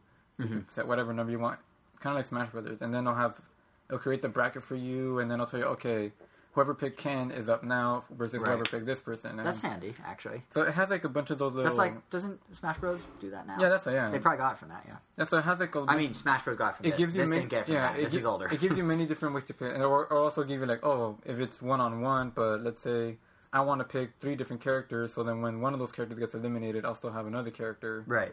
So, I don't know, it gives you many different... It seems like it makes it a good fit for Wii U, because Wii U is very multiplayer-oriented. Yeah. Like, because, the gamepad and asymmetric gameplay and whatnot, so it's fitting that one of the earlier games on one of the, relatively first wave of Virtual Console games is one that is basically built with tournaments in mind.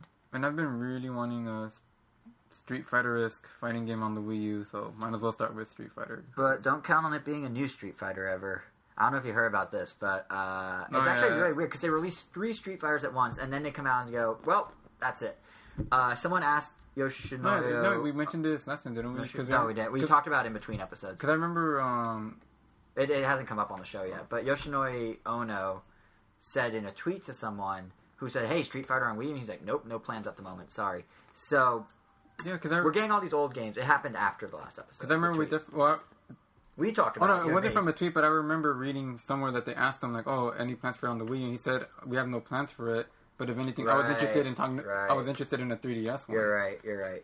But yeah, so it could come Super Street Fighter, Ultra Street Fighter 4 or whatever, could come to 3DS, but if for Wii U, he's officially gone on record saying it's not happening. They have no plans. Yeah. Which is weird when you release 3 entire games at once and go, hey guys, Wii U, Street Fighter, look at all the Street Fighter you can play on Wii U except the new Street Fighter. Only the old Street Fighter. Enjoy the old Street Fighter. Don't look at the new Street Fighter. Like, it's just, it's really weird. That is a shame, but... But, yeah. But, so, I mean, I guess if you were to get a Street Fighter for Wii U and you're only going to get one of the 3 new challengers is the one to get. Yeah. Yeah. Because, I mean, the games, we were playing a little bit before recording, and it is really fun. Like, it's classic Street Fighter. It's just good, solid 2D fighting. Yeah, and the characters are the most fleshed out in this one than they are in the other ones. Yeah. Like, Ryu could do, like, spin kicks in the air. He has 2 different types of Hadoukens in this one. Right. And then Chun-Li has a fireball. Yeah, I know that, because you were exclusively Hadoukening me for an entire round of a match. That's all you did to me. And still beat me, because I am really bad at Street Fighter. Yeah, I wanted to teach you how to get around that, but... Yeah, I didn't learn. I was just like, stop Hadoukening me! And you're like, no. And then I cried. And it was horrible. No, but, so Street Fighter is a yay from you versus a... Yeah, I mean, it's only $7. And it's that cheap? I thought it was like $9. Huh. Oh, yeah, that's right. Earthbound's the overly expensive Super Nintendo game, and so it's $8. Yeah. All right, then. So that's Street Fighter. That's Attack of the Flying Monsters. Now we have to talk about Mario and Luigi. It is the end. So, Elvis, you've been quiet for a very long time. Hi. So, what have you been doing the whole time? It's not like you were playing Mario and Luigi, were you? No. No, of course not. You're just so excited to talk about it that you're just not playing it for the last hour. It wasn't. Well, anyway, sure, but no. Well, even if you hypothetically were playing it, it'd be good because your impressions would be extra fresh. Because now we're finally on to the topic of the episode name's sake, which is Mario & Luigi Dream Team, which hit the 3DS a week ago, and it is really good. So both me and Elvis have been playing that. Elvis, you're further in it than me. I've been sitting here talking about it. I've been sitting here talking about it for the last hour. While something 40 there. Yeah, it's a really long game. Yeah, it is. I know. Like, one of the things that I've been hearing, I've been noticing myself. I'm not super far in it yet, but one of the things is that it ramps up for like hours on it. Like, it feels like a very, very big ramp up, right? Like, even at hour, like halfway to the point you're at now, isn't it still ramping up to some extent? Like, they're still adding features, they're still teaching you things like hour 10, hour 20. Yeah, well, you can still tell when, I guess, when they're done. Well, yeah, because you still need you look at all your moves, and then I'm still missing one. Right. So I still need to learn. So yeah, I still need to probably figure out another island or something. Right. Yeah, but so for those who, just a quick, I guess I'll give a little background on what the game's all about, what differentiates it, and then we can jump into your more in-depth impression since you've actually sunk way more time into it than me. Sure. All right, so Mario & Luigi Dream Team, for those that may not know, it's the obviously latest entry in the series on 3DS. The whole theme of this one in the past has been traveling through time and traveling into Bowser's stomach. Now it's Luigi's dreams.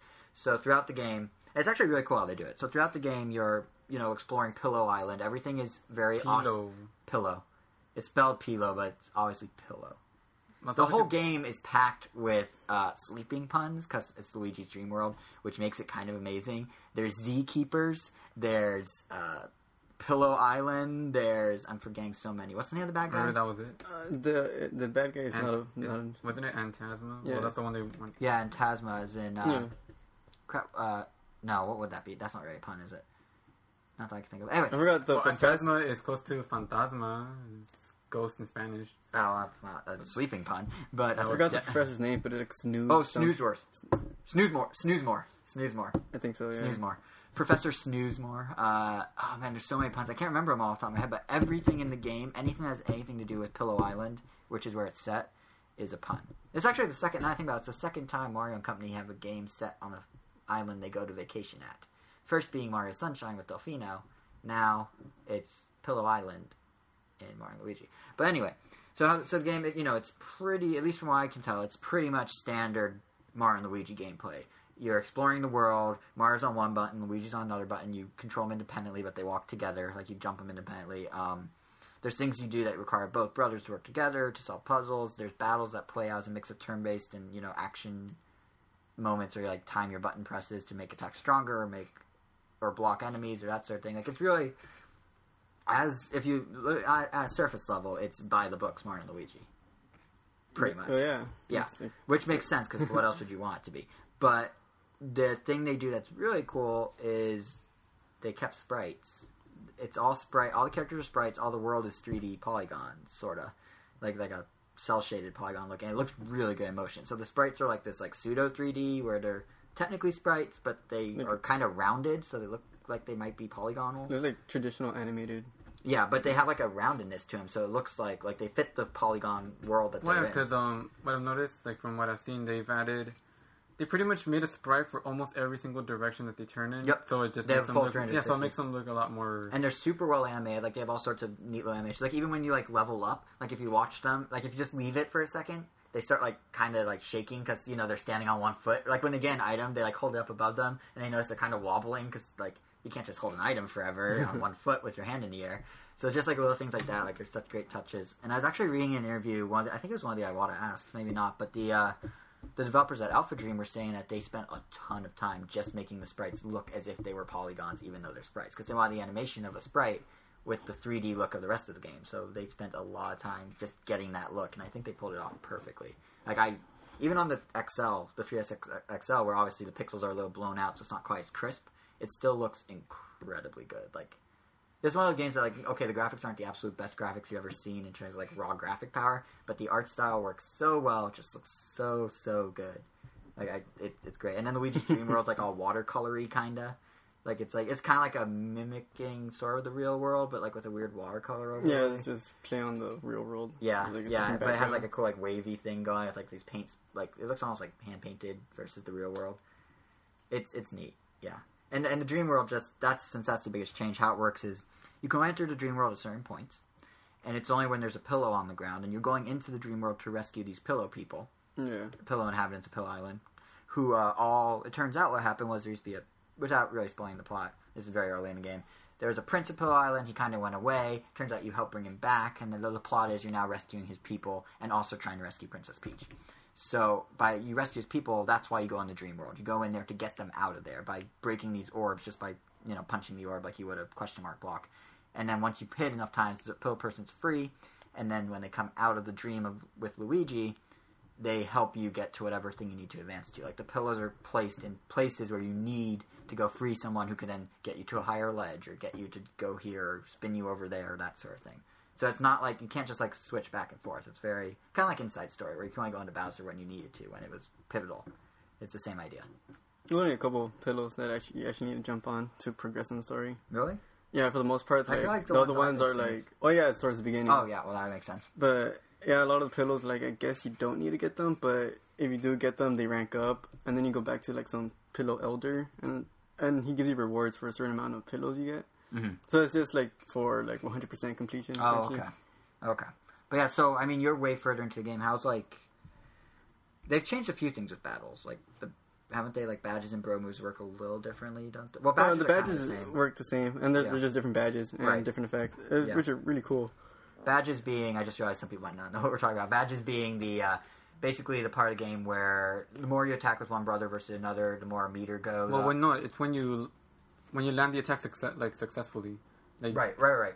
But it's one brother can have one badge, another brother can have another badge. Yeah, and then you mix and match for different effects. Yeah, you can mix and match. So it can be kind of swayed in the sense of like if you land successful attacks more with one brother than another, or like if you do it only Mario's meter is higher than Luigi's and then so meter. you'll get 2 of his badge instead of 1 of each, or any mix and match or that sort of thing. Wait, what do you mean? Like no, because they lock in the middle. So. They don't. If you're in the Dream World, that's what's different. That's what I was getting at. If you're in the Dream World, only Mario's badge will level up. How it works in Dream World is Luigi's gone. He's there with you as you explore. His like dream counterpart, where he's like all super bravado and macho and whatnot. So he's there. When you go into battles, it's only Mario in the battlefield, and Luigi's just kind of like assisting his attacks. Like when you land an attack, you'll see a fall, like Luigi's rain down. No, he just powers up all of Mario's attacks. What? He just powers up all of Mario's attacks. Or you can like leverage Luigi for attacks. Like you can collect Luigi's into a ball, which uses the gyro to like aim, and then have that ball roll into enemies. You can have a stack of Luigi's that are like 30 or 40 high, and you kind of sway them into the enemy. There's all sorts of different things that use the gyro and the 3D kind of cleverly, but Luigi's attack, all that attacking you do with Mario with Luigi as assistant, doesn't budge his badge bar. It only moves Mario's. So more often than not, if you're in a Dream World, you'll get 2 of Mario's badge instead of 1. Well, the badge, when the badges connect, there's only 1 effect. Yeah, I know. I'm just saying there's 2 badge spots. Yeah, it has the same effect. Yeah, no, I know. That's what I'm saying. I'm pretty sure in the other game you couldn't... Like Luigi has its own badges and Mario has No, what I meant is like, because I'm pretty sure in the previous one, correct me if I'm wrong, but in the previous one, it was like, oh, you got 1 of Mario's badges, now you get 1 of Luigi's, but in this one, you could have 2 of the same badge. Like, it will just double. Like, I had 2 badge spots, and I got Mario's Restore 30 HP, and then I got it again in the other badge spot, so I had 2 of the same badge. Oh, I mean, they're always going to be the same, regardless, no matter what. Oh, I see what you're saying. In the Dream World, they're doubled, I guess. Yeah, no, I see what you're saying. Yeah, they're always the same in the sense that... Yeah, okay. And when they connect, it's 1 effect, and you I guess my point was they don't necessarily connect if in the Dream World anymore. Like, the badge will just fill up all the way, and it'll just be the pure Mario badge. I'm pretty sure it'll connect in the end, but Luigi's won't move at all. Yeah, I guess that's a very long way of saying essentially what you just said. Never mind. So they're still a connecting thing. They're still connecting. Yeah, they're still connecting, but I equipped Mario with a badge that restored 30 HP, and that's the exact badge I was getting as an output. Like there wasn't any, that's the only badge you would get. Yeah. Right, yeah. Okay, never mind. I'm confused. But the battles are cool. I mean, if you want to take over, since obviously I'm completely lost. Yeah, the battles are essentially the same as in Part 1 and Part 2. Mm-hmm. Only, like, I guess with all Nintendo games right now, they suffer from, I guess they're being a little simpler. Not just simpler, but way overly, like, tutorial-y. Oh god, the beginning of Mario and Luigi was super tutorially. But I guess I could skip everything. They're optional, which is nice, but it's really like... But it's always going to be someone's first. Yeah, every time you move, every time you do anything, the little... What's her name? The Star Sprite lady. The little ball. Starly. Yeah, Starly comes out. She's like, hey, do you need help with this? And it's like, nope. She's like, are you sure? Yeah. Okay, I'll be here if vital information. Yeah, it's just like, all right, thank you. And then you say yes, it takes you to the menu, and then like, oh, click on this icon. Yeah, and it's like, go to the menu by pressing this. I mean, now you're on the touchscreen, press this. If you survive that, it's good. But it's just like, it's a little... It's a lot of tutorial. Yeah, but that makes sense considering they don't give a strategy guide anymore. I mean, not a strategy guide, an instruction manual. But, that's true. Nintendo stopped, saves paper. They have digital ones, but who reads the digital? No. That requires you opening something that's not just in the box already. Anyway, you were saying, though, about battle. Fighting games. Yeah, the fighting. Yeah. So, yeah, it's like, you get your hammer and your jumping is the same as in any other part of the series of the game. Mm-hmm. And then you also have your brother move. I'm not sure in Bowser's Inside Story, like, Mario had his own bro moves and Luigi had his own bro moves. Oh, no, there weren't bro moves in Bowser's Inside Story. There were items. There were like special items that you... All right, but each one... both brothers could use the same one. Yeah, they shared them. What about in part 1? In part 1, they were different. Don't forget Partners in Time, part 2. In Partners in Time, there were items. So they've been alternating. Yeah, they've been... Yeah. But I guess this one goes back to part 1. Yeah, this one goes back to part 1 in a lot of ways. Yeah, Mario has his own bro moves. So if you want to use this one, you have to use this Mario. Or Luigi has his own set of bro moves that also use and there's a stat now, which I think is also harkening back to part 1, where there's a bro move stat. So when you level up and you can pick which one you want to give bonus points to, and the bro move stat is like almost to like make it easier to do the bro move with the other brother or something. I don't remember the exact wording, but it's basically like compatibility. The stat just it's like if you look on the menu screen, it's like attack, defense, bro move. The BP. Yeah, that's the bro points. Yeah, it just increases how many you could do. I could have sworn it had something to do with. Oh yeah, it's how many you could do with that. Yeah, because each one costs a certain amount of points. But so you can increase one and leave the other. Yeah, so you can have Luigi's like a lot more. So right, so then Luigi can keep dragging Mario into his. Yeah, you're doing Luigi's moves that's more different than before. Than Mario. Yeah. Or well, that's how it was in the they both it's the same. It replaces flower power, whatever is always on the bottom. Right. Or energy. Yeah. Can you tell I'm rusty with the old Mario and Luigi? Doing my best here. I don't remember if it was in the first one or in the other ones, but like when you level up, you have these rankings, like a shell rank. That was Bowser's Inside Story. Those are back. Also, yeah, like so when you rank up, there's also like special upgrades that you could only do when you rank up. Oh yeah, that wasn't there before. Okay, so I guess this is new. Yeah, the ranking just did something at the end of Bowser's Inside Story. Like some ominous voice will tell you, like, "Oh, I see you're this rank. Oh, if you were another rank, that'd be cool. But if you're if you were this, that'd be cool." But when you become the other rank, it just says, "Oh, I acknowledge you're awesome," and that's it. Oh, not boring. Well, I guess in this game they actually gave it a purpose. Yeah, it matters now. So there's only 4 ranks, and for every rank, there's a set list of upgrades that you can only get by ranking, obviously. So some are like, for every time you level up, you get more HP given to you, or your POW or your jump moves are like increased by 100%. Right. And there's only 4 throughout the whole thing, and there's like a big list, so you gotta like think carefully what you want for each brother. It's weird because like on one hand the battles are definitely simpler, but then they added like all these other layers to it now, like that, or like even just like the gyro stuff. It used to be you do a button press or you do a stick movement to like use your attack at the right time or do the right defense. But now it's like turn the system sideways and flip it through the air and hope you can catch it, or like do like not like that, but it's just like all the Luigi moves in the Dream World are all like these really clever uses of the gyro. And a lot of even in the real world. Yeah, they use the gyro. There's like a slingshot where you have to aim with the guys. It's really clever. It's like that's it's just a natural evolution of the whole real time action battle system, whatever they call that thing. Yeah, it's also cool. Like in the Dream World, you also have your own set of bro moves that you can do together. So it's like 3 different sets of different moves, like special moves. And the Dream World, just exploring it's pretty fun because it goes, just like with Bowser's Inside Story, where you go from isometric view to side-scrolling when you're inside Bowser. Dream World is side-scrolling. It's like kind of a slowed-down Mario platformer. But Luigi can be used, and this is like the big hook with the Dream World, Luigi can be used to interact with the world. So by pressing R and then sending him into the background, basically, into these like Luigi... basically things Luigi can possess, like he's a ghost or something. You can then influence the world in various ways. So it's kind of like the opposite than Bowser's Inside Story, where you do something on the inside of Bowser to influence the outside. Now you're doing something on the outside it's literally the flip side. Yeah, but the difference is it doesn't directly influence. Like the outside you're using to influence the inside. In this case, is Luigi's on the bottom touchscreen. His body. Yeah, and you interact with him, and oh my god, it's fun to poke and prod him. The best is when like early in the game, there's some point like he goes to sleep for the first time. It's like in his dream world, and then he laughs. Oh, yeah, he does that a couple times. Yeah, it's just like it's like on the bottom screen, you just see Luigi like. And it's like his whole body's like shaking. It's just like, this is weird. But yeah, you can like tickle his nose to make him sneeze, and that pushes things to the foreground in the Dream World. You can pull his mustache to slingshot Mario to higher platforms. Then at one point he's sleeping in what do you call it? Like a life, like a thing you use on a pool. Oh, life preserver. One of those little round things. Yeah, you're like laying on one, and then you can like flip it to change the gravity around. Oh yeah. And he goes, and then it's like.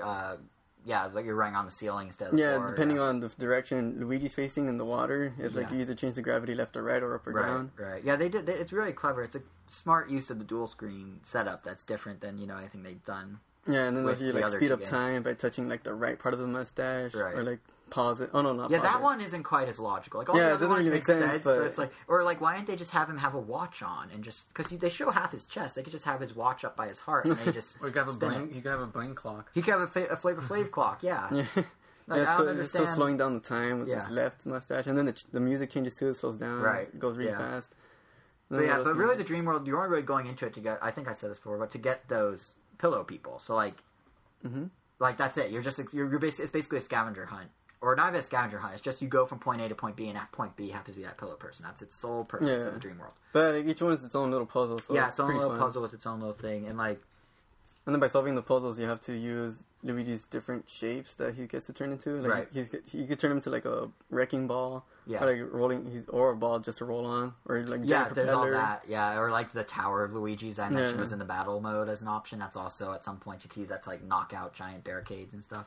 Yeah, it is really clever. Cool. Like the developers at Alpha Dream and Tails Localization Team do like a really good job of just like, well, the developers do a really good job coming up with like quirky scenarios, and then the Treehouse team does a really good job of just writing a funny game. Because like, I mean, all the quirk of those scenarios that we just got, like that sounds outlandish, but it makes perfect sense in the world of the game, and like the humor is like so good. Oh yeah, I would argue there isn't a character quite as good as Fawful, because in the original Superstar Saga, before they milked Fawful to death, he was really funny character. Then it got kind of like, all right, I get it. And I feel like this one maybe doesn't have someone quite on that level. He doesn't give you chortles? But I'm still...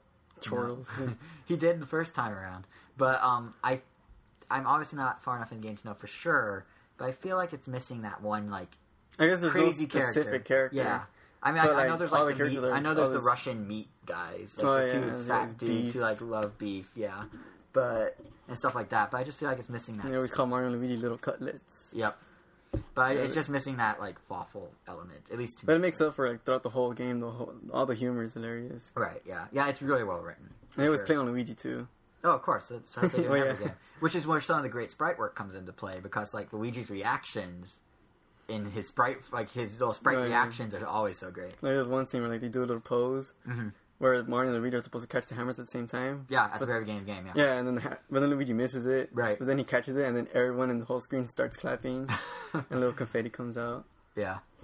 Yeah, that's another thing. Is just like they just do a good job of like saying the scene. Like at the very, very, very beginning of the game, when you first go to Pillow Island and you're walking to go into the castle or whatever, there's like all these villagers there. They're like cheering you on, and there's like confetti falling, which looks really good in 3D, kind of like the moment you're talking about. But and if you talk to them, like a lot of them are just like, "Oh, welcome to Pillow Island." But then there's some that like kind of set the humor by being like, "Doesn't this confetti look good? I always thought we did good confetti," or like all these random like kind of meta comments. It's like, okay, you're in for kind of a fun, funny story. It's not just gonna be like traditional RPG fare. They also offer, and the game also offers a bunch of side missions to do. Like there's one part in, I guess, Wakeport, where throughout the island you could hit these blocks that look like, I guess, camera boxes or camera lenses. Then you could come back. I've spotted those, a few of those. You could come back to the little island or the Wakeport, and then they're like, I guess, essentially puzzles, and then each puzzle consists of 3 levels. And then, if you complete them, you get like beans that upgrade your stats. Speaking of beans, I wanted to mention this like 20 minutes ago, and I forgot. The thing I was going to say about how they're doing a lot of throwbacks to the original Superstar Saga in this one is the Bean Kingdom is suddenly relevant again. The inhabitants are all over the island because they're vacationing there too. Just like so they're all over the island and they reference Bean, and like people, like some of the other characters, are like, oh yeah, like the Bean Kingdom, and just like kind of throw it out there like it's this known thing, even though it hasn't been mentioned since. When did Mario and Luigi come out? 2003? So it's been 10 years since they last mentioned it, and now it's finally relevant again. Which I think is great. It built a full universe. Yeah, and there's like one little Bean guy who wants to see a picture of Queen Bean, so at one point you have to get it. It's like they're actually part of the game now again, which is nice. And you see a picture of Queen Bean, like, oh, I remember that. Yeah, it's cool. It's a cool throwback. And actually, one of the developers was saying in an interview that he would be open to maybe like doing some similar types of throwbacks to characters from Mario RPG. Like the Super Nintendo Mario. It's like Geno, Mallow, all those guys. They might eventually integrate them in a similar way in future Mario and Luigi's, which is kind of neat. Geno did come out in Mario and Luigi 1. Yeah, kind of. But I mean, I think he means like actual interaction, like you talk to them and stuff. But not that. But no, it's I interrupted you though. You were saying there's a bunch of side stuff. Like they also brought back you can fight a bunch of you can refight the bosses and get your little trophy, and so you can eventually just kill them all again. There's also, speaking of trophies, there's also like almost an achievement system of sorts. Oh, right. Yeah, I forgot what they call it. Expert challenge. Yeah. Oh, yeah. It's this menu where it's like, kill these enemies without getting hit. kill 10 times, land 10 hits without getting hit. Like all these random things. Yeah, and just dodge 10 times. Yeah, exactly. And it's just like, literally they're achievements, or as Nintendo likes to call them in Street Pass and whatnot, accomplishments. But it's just, it's a nice little extra thing, which, I mean, this just makes me want 3DS to have Miiverse even more, because naturally you should be able to hook those into Miiverse. Like, you killed 10 enemies in a row. Do you want to brag on Miiverse? Kind of like Mario U does, but... Yeah, I guess eventually the achievements, they're the same, I guess, because the island has like its little sub parts of the game. Right. So it's like, dodge. Yeah, because it's 10 split. from it's this split up game. enemy. Yeah. And it's only in this part. Right. So it's a little rinse and repeat, but... Yeah, but it's still fun to do. Yeah. No, and it's a cool little bonus for like the gamers that, since they did simplify some parts of battle, it's a nice little like reward for the true hardcore Mario and Luigi lovers. Yeah, and then I guess the Dream World also has its own it has its own accomplishments too. Yeah, I noticed that. Yeah, but it's a really fun game. Like they put a lot. They put a ton based on what I've heard from you and just what I've read and what I've played myself. Which honestly, I'm past the beginning for sure, but I'm not like at 40 hours. I'm nowhere near 40 hours. But it just seems like they put a lot of effort into it. Like it's a crammed cartridge. And that's without multiplayer, that's without Street Pass, that's without, 3DS features outside of gyro and touchscreen. But it's so full of stuff even without that. Yeah, this game, like, I guess essentially every time you enter a location, before you have to do the main thing, you have to, like, it has that formula structure where, you have to find these 3 things or these 5 things before you do this. Yeah. So... Yeah, like, early in the game you have to collect, essentially, petals of a flower. Of a flower, like, windmill thing that gives electricity. So they're all in the same area, and you just go grab them. It takes 2 seconds. But yeah, they do use that same idea. Yeah. For every single part. Were attack blocks in the old games? I don't remember. Or is that the puzzle things? Yeah, are attack blocks new? No, they've been there. Old. Yeah, they've been there. I didn't remember them. But yeah, they're back as well. So that's just another thing to collect, is what my point was going to be.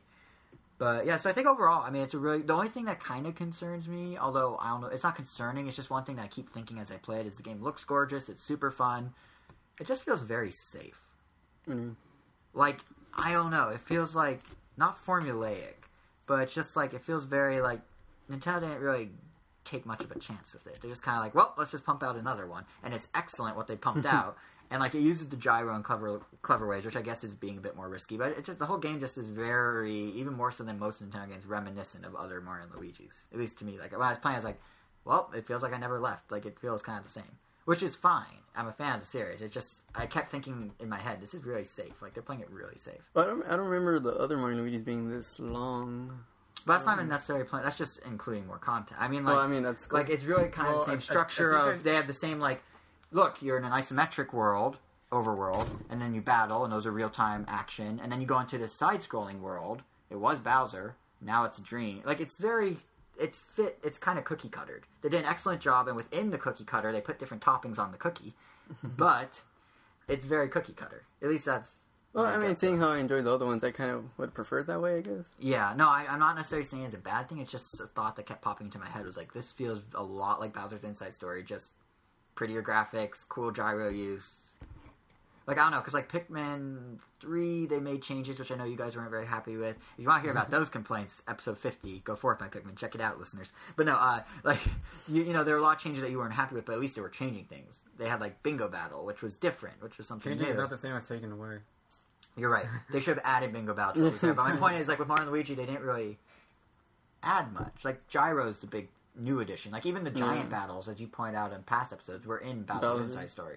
Like, there's not a whole lot of new. What's there is great, and Gyro's cool, but there's not much beyond that. They changed things. They didn't add or subtract, I guess. Because, I mean, that boss battle thing, like, yeah, you said it came back.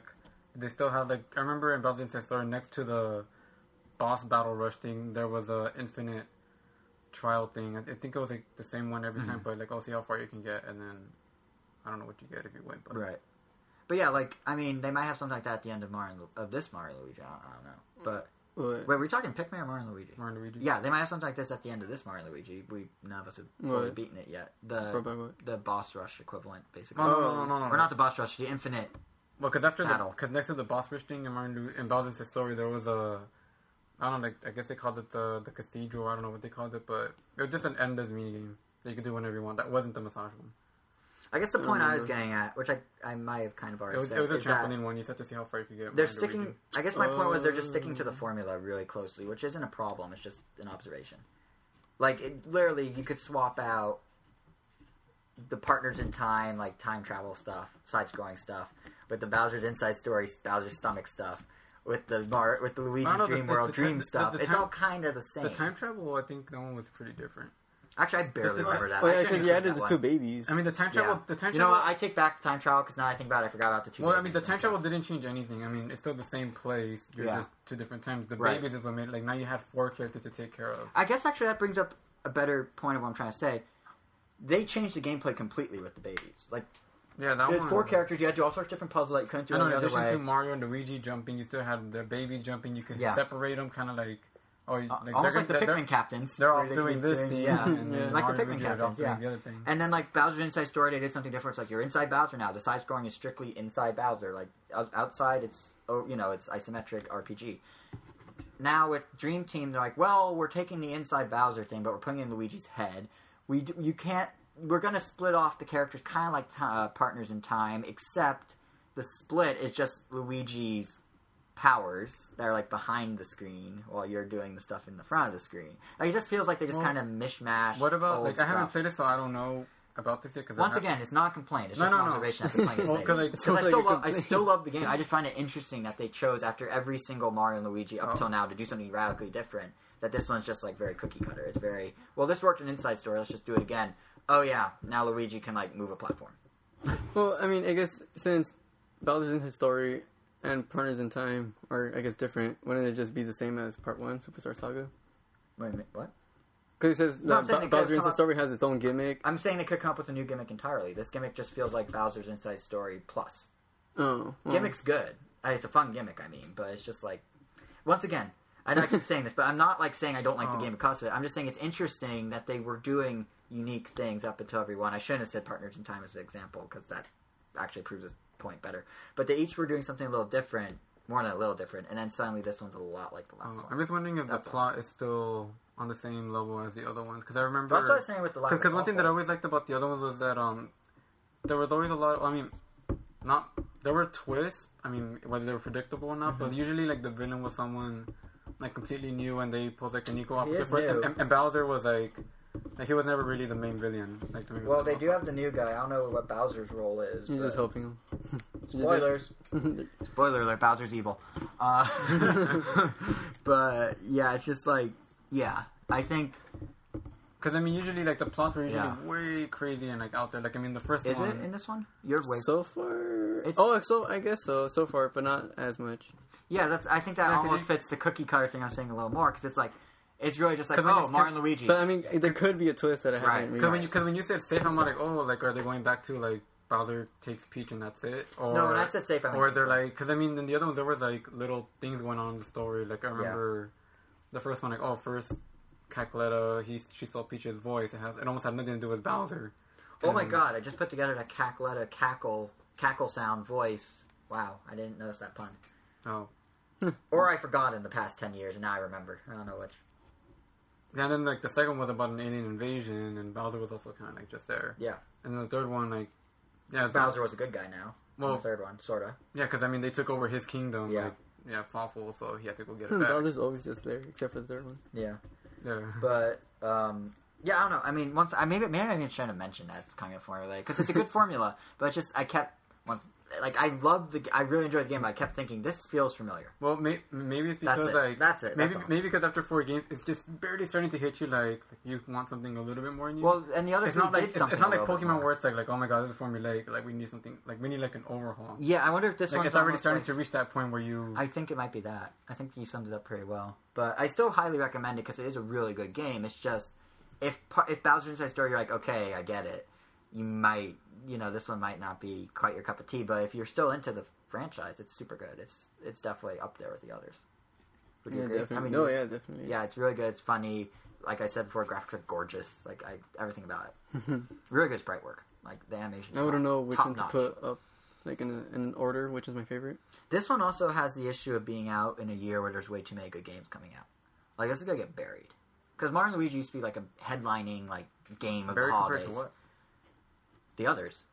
All the other Mario and Luigi games were the big holiday titles. Oh, no, this year. Like, from Nintendo. Pokemon, Zelda, Animal Crossing, I guess 2 months. Luigi's Mansion, all the Fire Emblem, all of those, come holiday, is someone going to go, I want Mario and Luigi, or are they going to pick one of those other 5?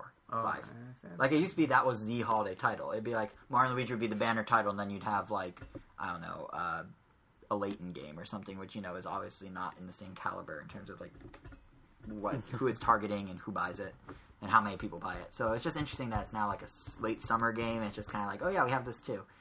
Because there's the content. I mean, based on what you're saying, the content is more than that of its predecessors, which were all, like, headlining games, and this is not a headlining game. It's just an interesting change in Nintendo strategy. But yeah, I'd say it's worth it. Even with my stupid cookie cutter comment, I'd say it's worth it. Definitely worth it. Have you ever recommended it to a friend who's never played Mario and Luigi series? Oh, yeah. Yeah. No, you know, like, we did, and he was already playing it. So. Oh, I thought you were saying would I? Yeah. No. Like, we actually did. And he bought it. Gotcha. He bought it on release day. I know, he thought, oh, are there any cool 3DS games? Yeah, like, well, I mean, Mario Luigi's coming out. Like, and then we told him about the game, and then he literally bought it the next day. Yeah, no, the thing is, yeah, I mean, maybe it's just because I've been playing so many Nintendo games for so many years that I'm starting to see, like, a little repetition. But even then, they're still super fun, and that's all that matters. So you need another console to balance yourself out. I don't know, because I don't play my games enough as is. Do I need another console with more games? You need more TV shows to watch, I guess, to balance I don't know. But no, it's just like... formula with repetition, but then you look at all the 2D Mario games. Yeah, but it's just like, yeah, like, exactly. But it's just like, it's still a really fun game. That's my point. So yeah, I would highly recommend it. If you've never played a game in the series, you're in for an awesome time. If you have played the previous games, it's still really fun, but at least you might have a little, like, tinge of... The only difference is, like, I went back to look at some, and the backgrounds are essentially just drawn? Yeah. It's weird. Yeah, it used to be way because these are all 3D models. Yeah, the old ones were all, like, had a hand-drawn look, and this is the first one. I remember you saying that, like, wow, how are you even playing this? Yeah. This is the first one that went polygonal. They were using the extra processing power. Except Mario and Luigi, though. Yeah, exactly.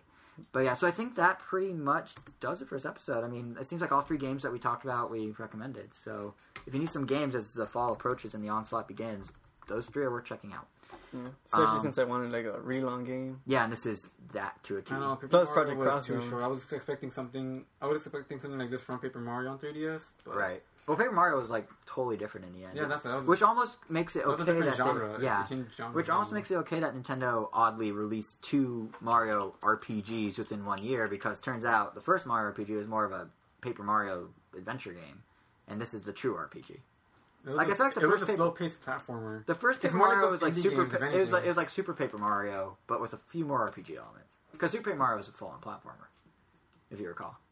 I didn't play it. Oh, it's actually pretty fun. Played it. What? Super Paper Mario on Wii. He's saying it's like Paper Mario. Super Paper Mario. Okay. The Paper Mario Sticker Star. Model. Yeah, Paper Mario Sticker Star is kind of the same pacing of like that versus a full-on RPG. Oh yeah. But anyways, that pretty much wraps it up for this episode, I think. Is there anything else anyone wanted to add? Nah, not really.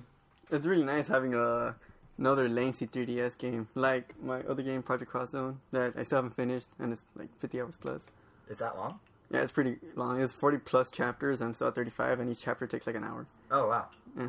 You're getting your money's worth. Wasn't Project X or Cross Zone only like $30 opposed to $40? Its price dropped pretty quick. Did you get it full? Or? I don't remember. You got it the day it came out. Oh, so you probably paid the full. Yeah, I paid full. But I got the limited edition. Oh, well, that's cool then, yeah.